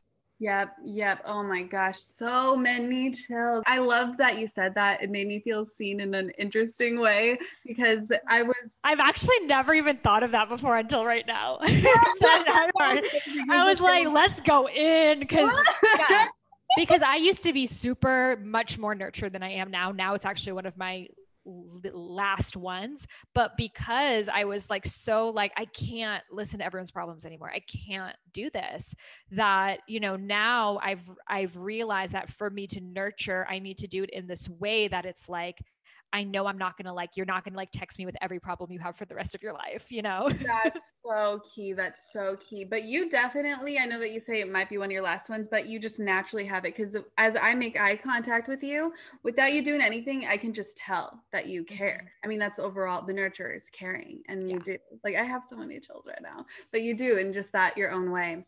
And then the warrior as well. I love that you said that because I listen to Joe Rogan sometimes. I love listening to people that are vastly different than myself. Oh yeah, he's such a warrior. He's such a warrior. He's like the epitome of it. And also Tony Robbins. But, you know, you were talking about a host that is really questioning people and then like trying to pick out the perhaps potential flaws, they might say, or play devil's advocate in many ways. And that's one thing that I admire about him, because I feel like that's something that I don't do enough of. So sometimes lately, because I was inspired by that, I'll play devil's advocate in a little bit of way, just because I do think it really helps the overall message. Yeah, the warrior, I'm super excited to hear about. Totally. So the warrior really is here to protect. That's what their mission is. Like, I need to protect, I need to be a voice for the voiceless, I need to serve the disenfranchised. And that's what drives them. The only reason why they're showing up with that warrior tough energy is because there is an underdog that they are protecting. So the warrior is very connected to their physical body. They will always be into fitness. Like you will see it in them. A lot of fitness professionals are warriors because they need to have a feeling of like, I'm setting a goal and using my like grit, my body, my sweat, my labor to get there. And that makes them feel alive. So, things like CrossFit and Orange Theory, et cetera, are like so warrior activating. And warriors are all about camaraderie, being part of a team. Like, let's do this together, guys. Like that really ignites them. So again, something like Orange Theory is like, they're like, I think it's like the slowest person is, I've never gone because the Warriors for sure my last one, but that I could not have that. But like warriors love like, hey, all of our times count together. So like, let's make sure the last person goes forth, and like that inspires them to keep going. Or some spinning classes too have like their scores of everyone. And for the warrior, that ignites them. They need that drive. So they're often connected to their physical bodies. They like to be on a team. They like to know that like together we will go further. So if you think of like,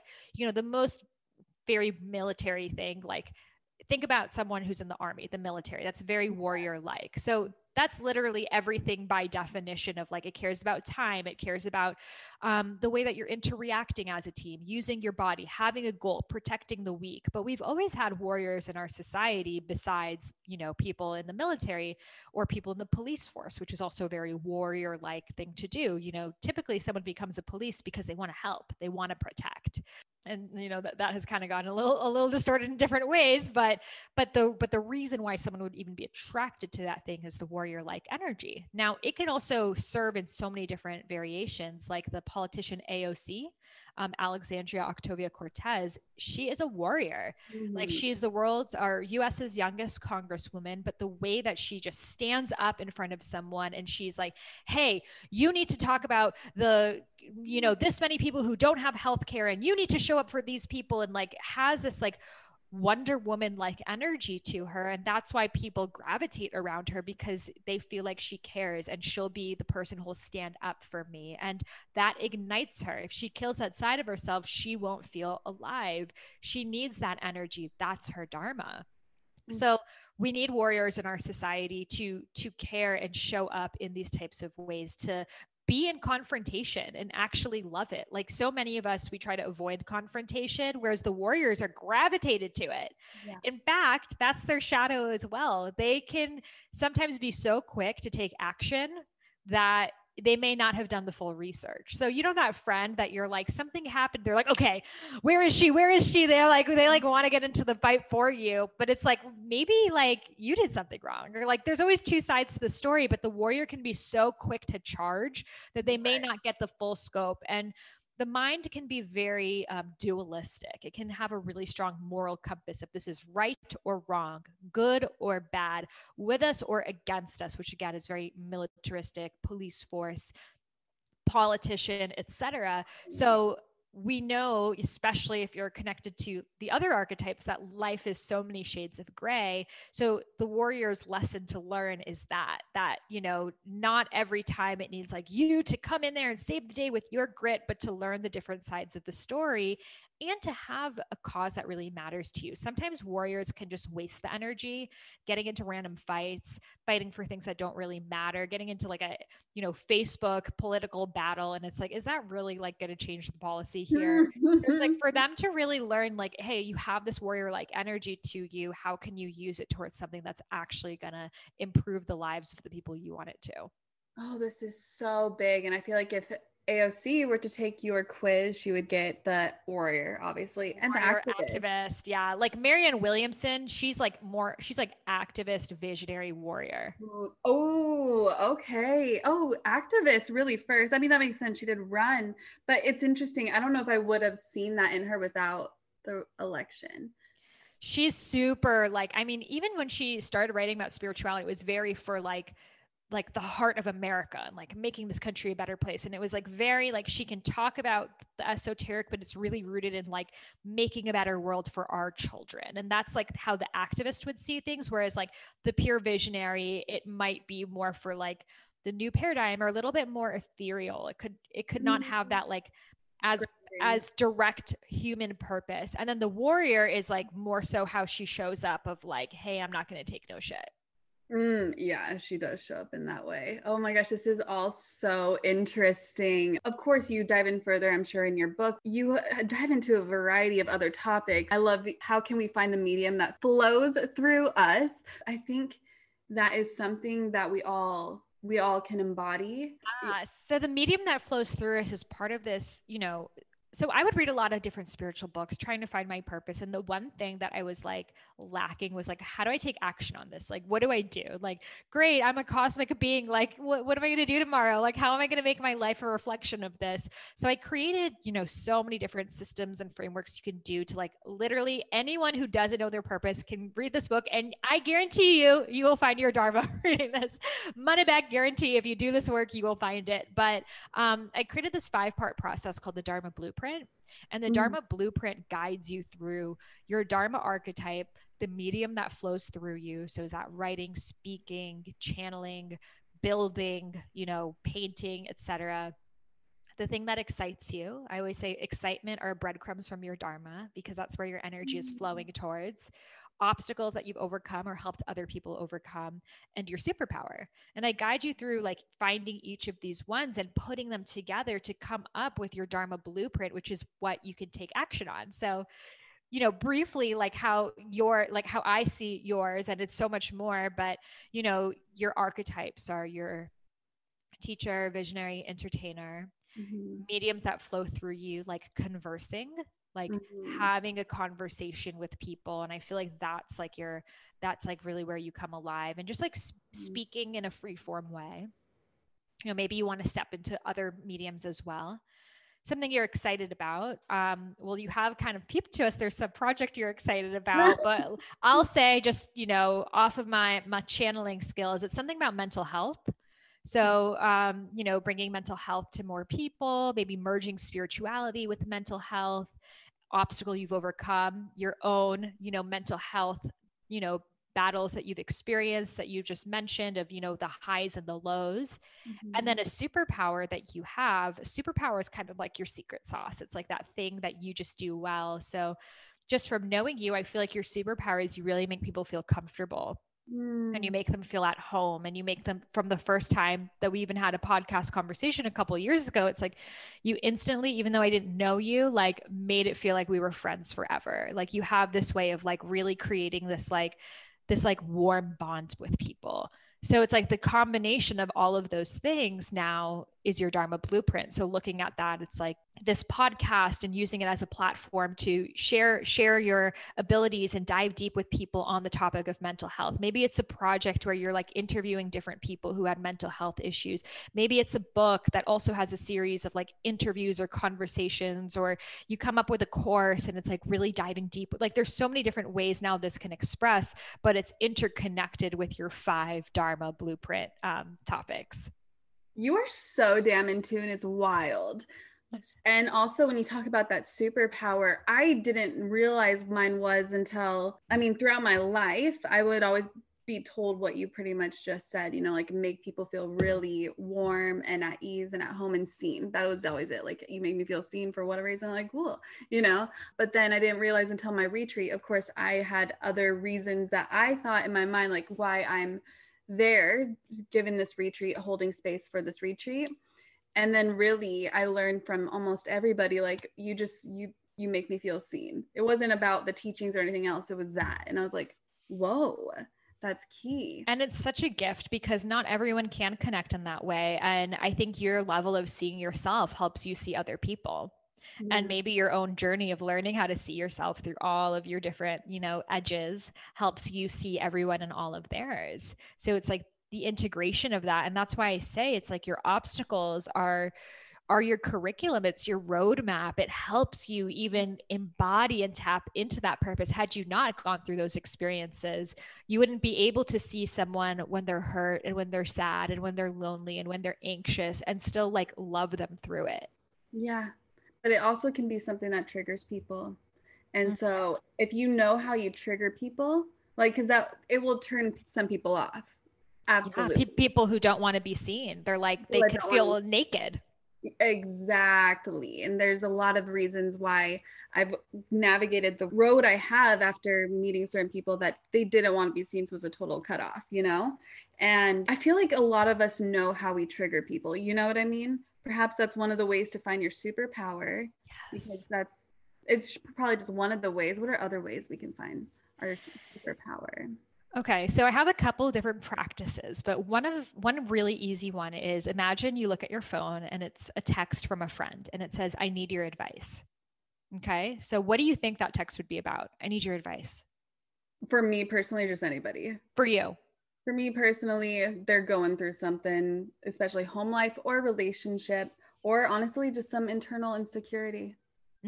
I love that. So you know that that's part of your dharma. Because in my mind, if I'm now going through something, I have an emotional insecurity, I'm thinking of you as the expert in my life to help me move past that, which means a lot, you know, and we have those people in our own minds, but we don't realize we're that person for someone else. So whatever it is that people come to you for advice for, maybe it's relationship advice, maybe it's helping you on your business, maybe it's decorating your home or hosting a dinner party or, you know, creative ways to brand. That is part of your superpower. And sometimes it's so much easier to see it in other people than it is in ourselves. That's so true. Like, what do people go to you for?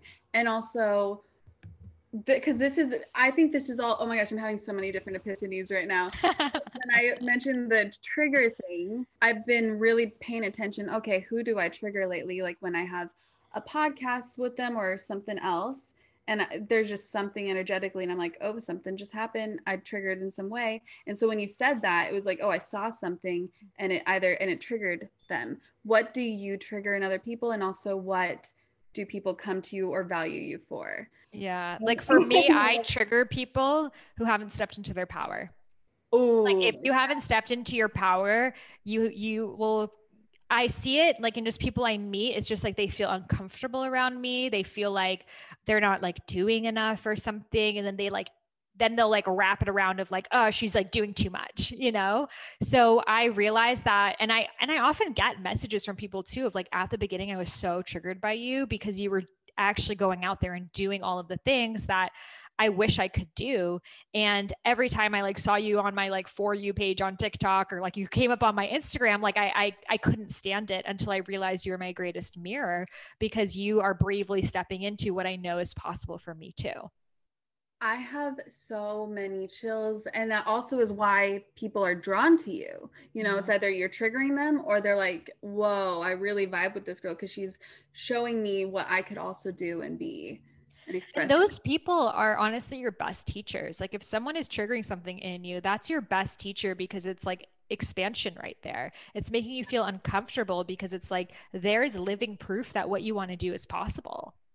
So like look at that, and also know that the way that it's going to express through you is going to be so much different than it's going to express through them. Like, you know, so many of your podcast listeners may be like, you know, Raquel, I really want to start my own podcast and talk about all the spirituality things, but maybe they feel like you're already doing it and it's like too late for them and there's no more space for them.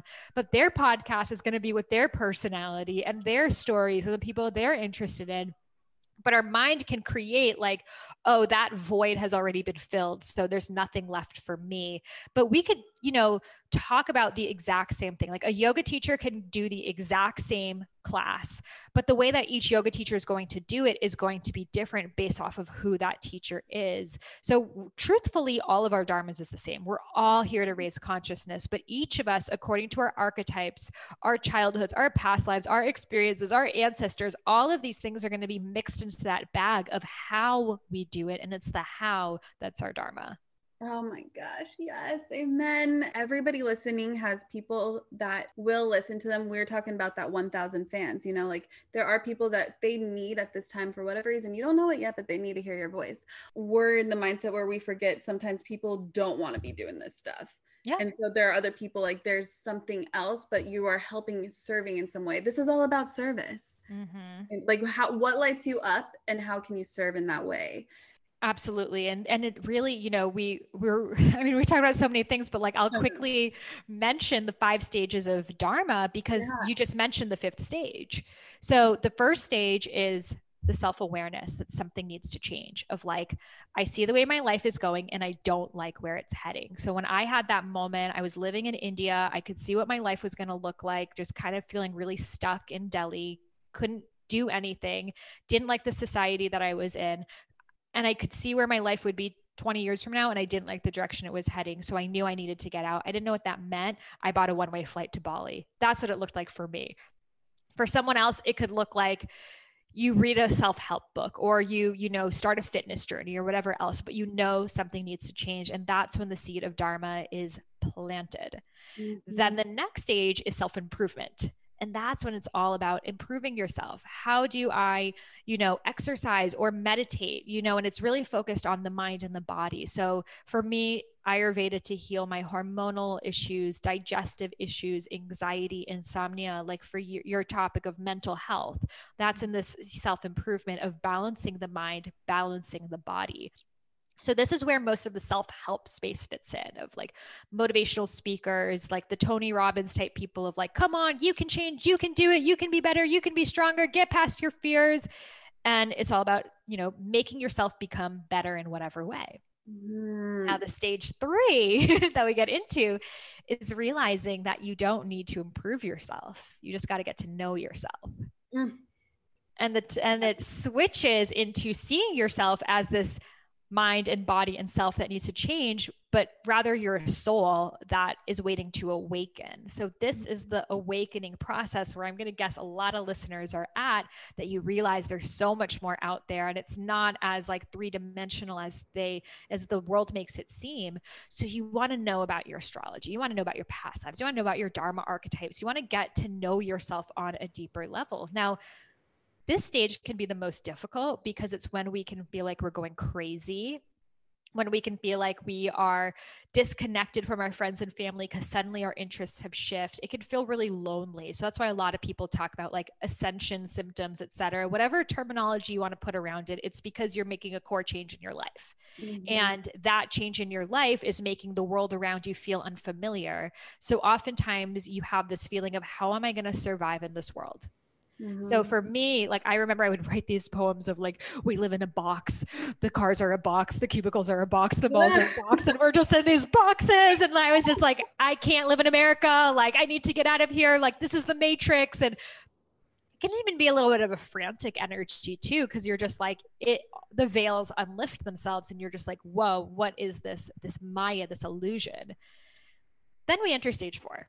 And stage 4 is when we are able to make peace with this world that we're in. We find the practices that work for us, the teachers, the books, the lineages. Maybe it's breath work, maybe it's dance, sound baths, whatever else it is for you. So you're not as like frantic, like, I'm going crazy, it's ascension. It's more like, okay, like I see that I'm a soul having a human experience, and there's so much more out there, and I'm able to integrate it a lot more. So in this stage, you're finding your practices, you're finding your way, but you might feel like you're living a double life.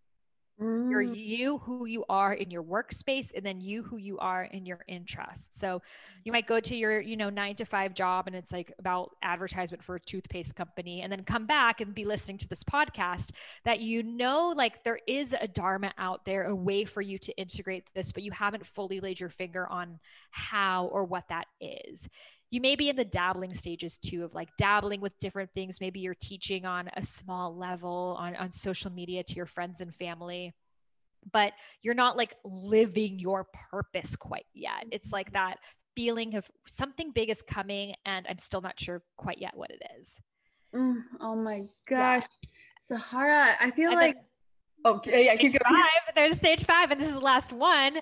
And this is what you mentioned of, it becomes about being of service. So that's when we move from me to we. So it becomes less about, I need to practice self-care. I need to, do my meditation so I can cope with the world. A lot of times the spiritual practices that we're doing are for self-soothing, and that's necessary, and that needs to be for the self. And you do need to cultivate these practices and set the boundaries and take the bubble baths and do all of those things. But then stage 5 is when it shifts from me to we, that the greatest thing that fuels you up is living your Dharma, is being that sacred vessel. So you realize why you're even doing these things. It's so you can live out your fullest experience here. And that fuels you in a way that no, you know, meditation or anything else can, because it's you immersed into your sacred doing. Now, you don't stop the meditation, you don't stop doing all of those things, but it becomes less of like, how am I going to deal with today? And more about, I'm doing this so I can show up more of myself today. And this is full Dharma embodiment. And at this level, all areas of your life need to come into alignment, because anything that's not will hold you back. So any friendships that were not fully in integrity, relationships, places that you've lived, etc., you realize how much that one little thing like that can hold you back from living your dharma, and how living your dharma is your only responsibility here on this planet. It is your most important thing. It is why you are here. So if something is holding you back from it, it's your sacred obligation to change it, because that is why you are here. So you feel like you can be you full time. You no longer have to have a difference between the outer and the inner you. You are just a full embodiment and full expression of who you are. And that is available for every single person.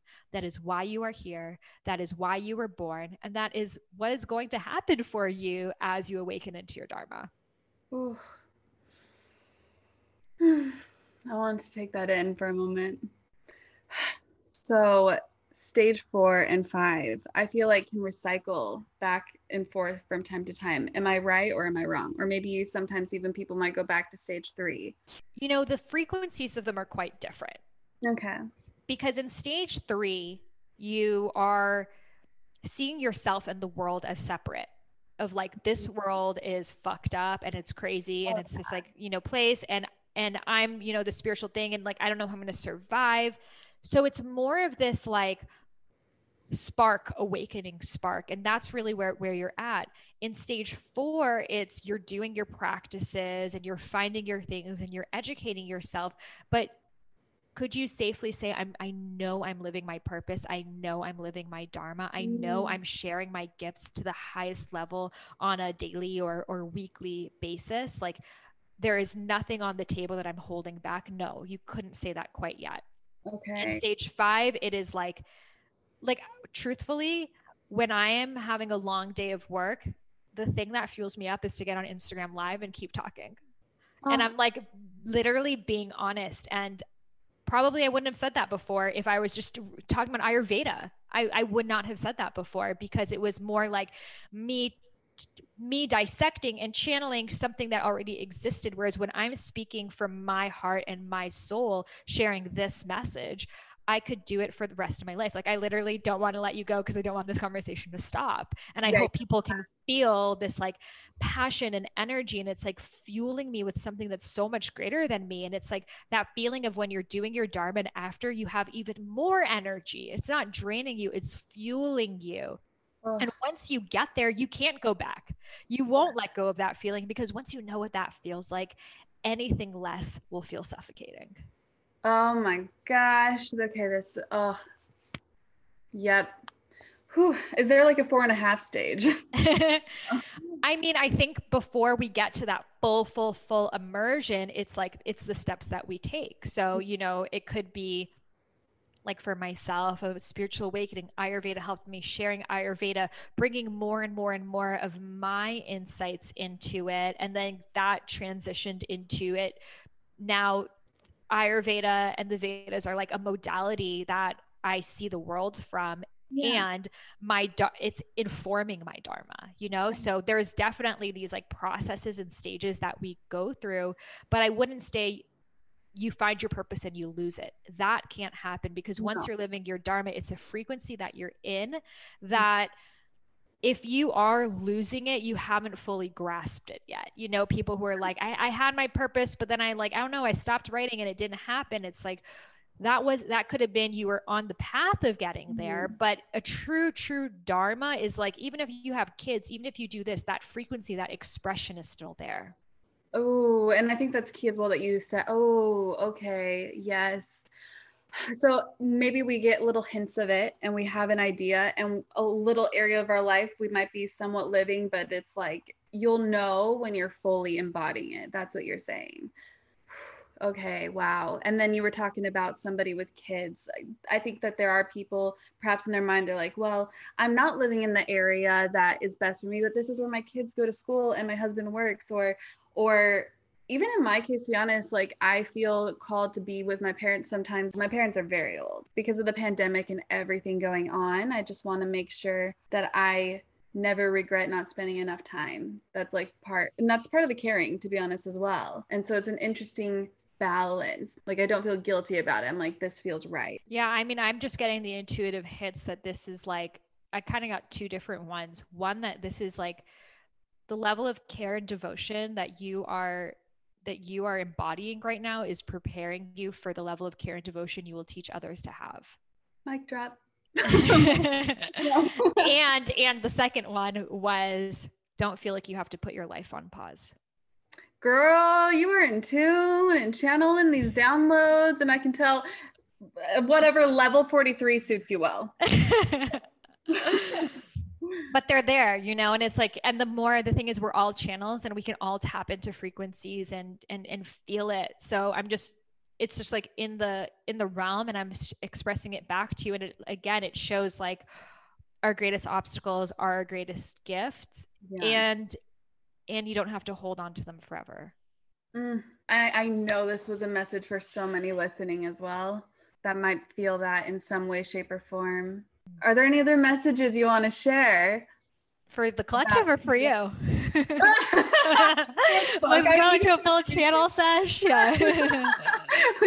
we should. I would be down because you clearly get something. You got something. Yeah. I mean, you know, for the collective right now, when's this episode going out? The 4th, the day before your release. Yeah. So at the start of a new year. So I think a lot of people listening to this specific podcast right now are someone who know that they are spiritual teachers, actually. I think a lot of people listening are spiritual teachers, and I'm getting these hits of a lot of people fantasize about the day that you interview them. Oh my God, I have major chills.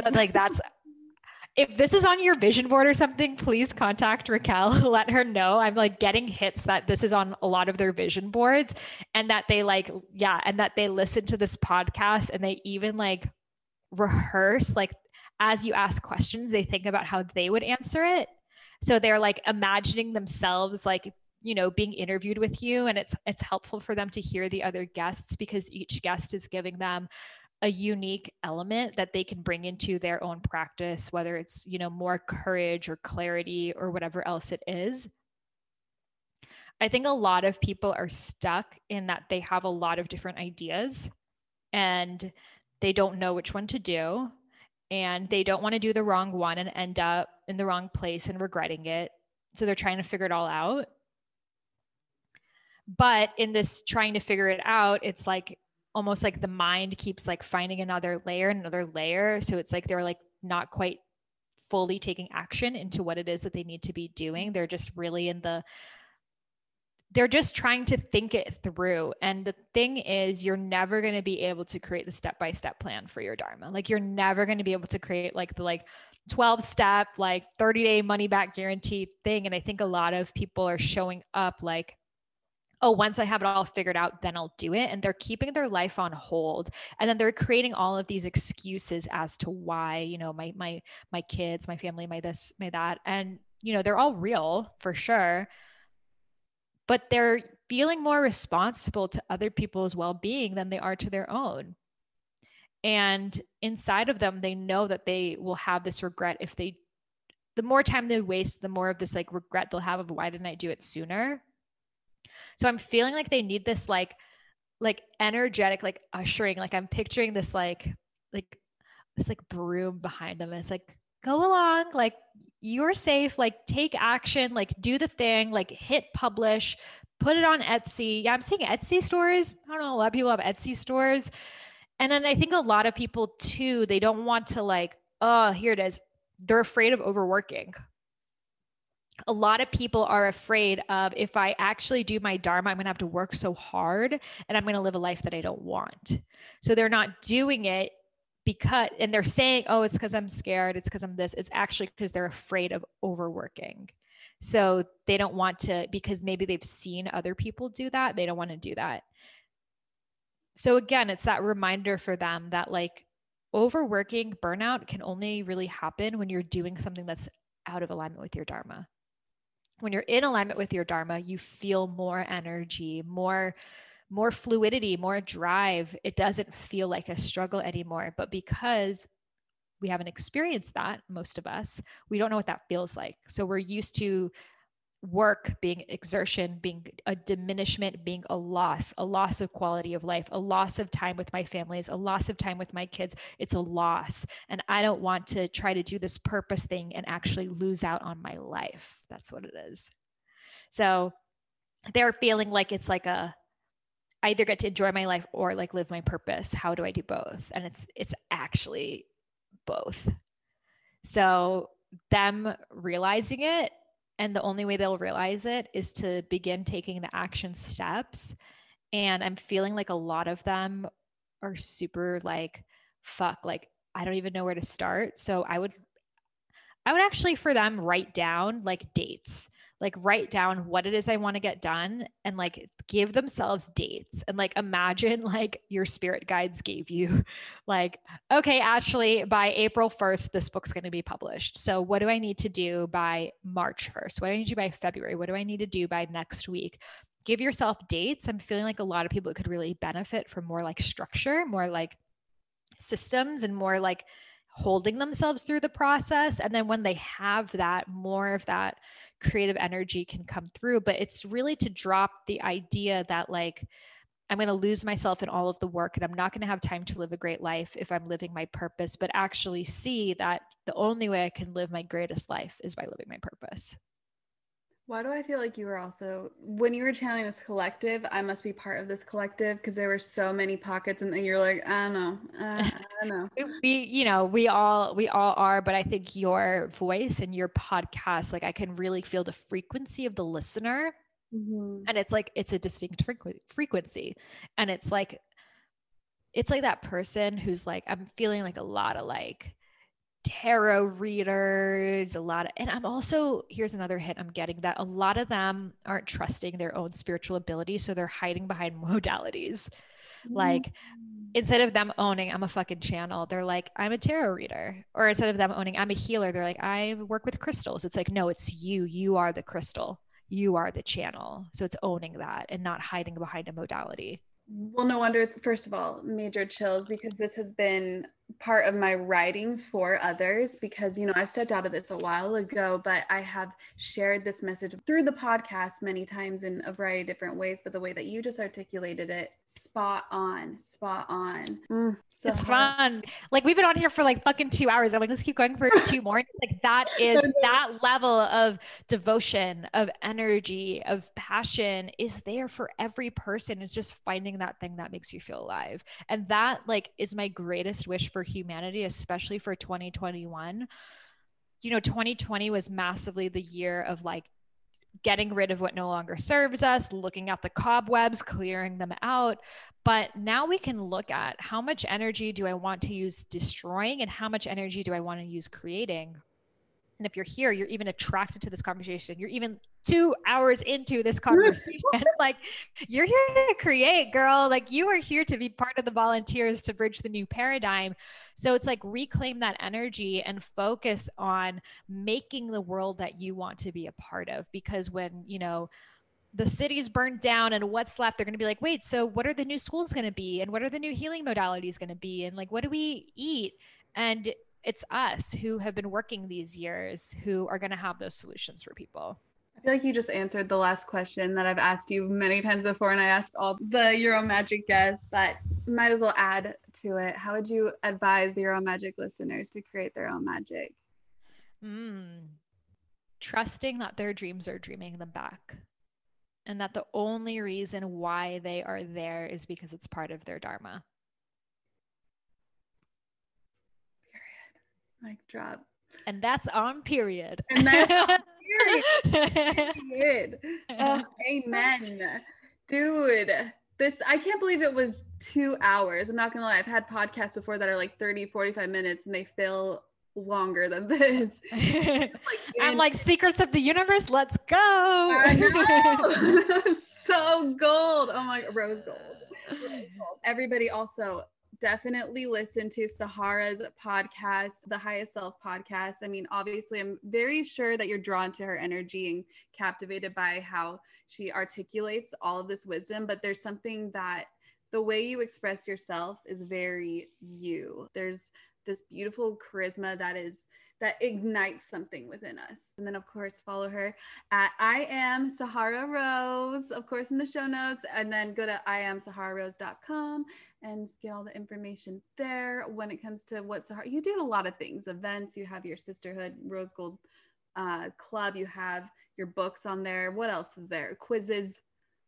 Yeah. So the best place if you want to get the book is iamsahararose.com/Dharma. You can get it and get some exclusive bonuses there. Take the Dharma archetype quiz, and Rose Gold Goddesses is my sacred sisterhood collective.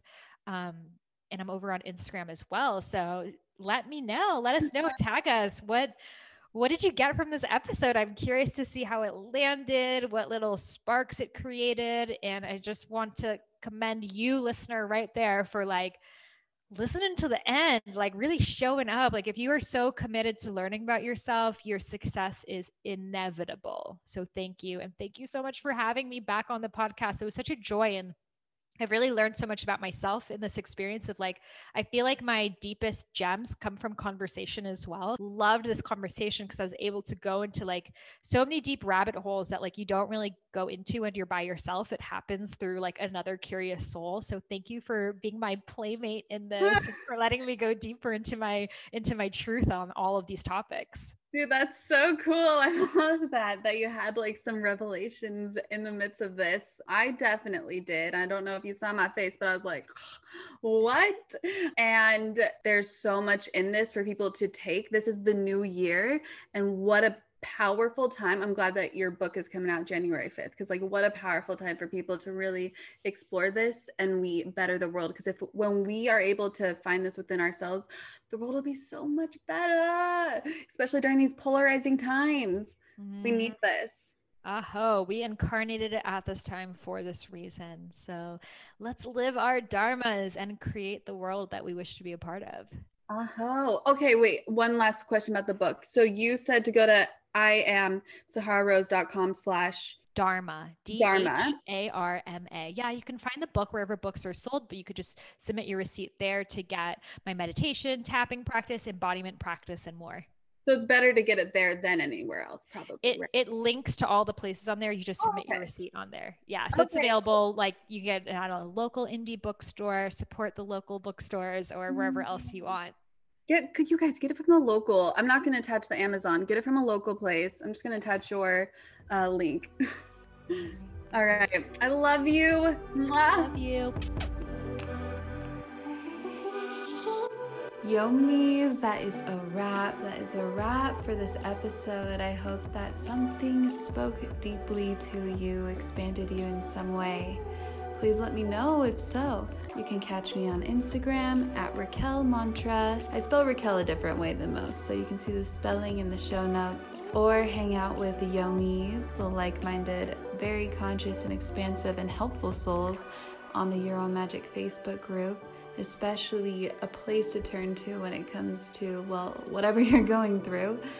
And there are several tools on the yourownmagic.life membership site. All right, well, thank you so much, and have a magical rest of your day.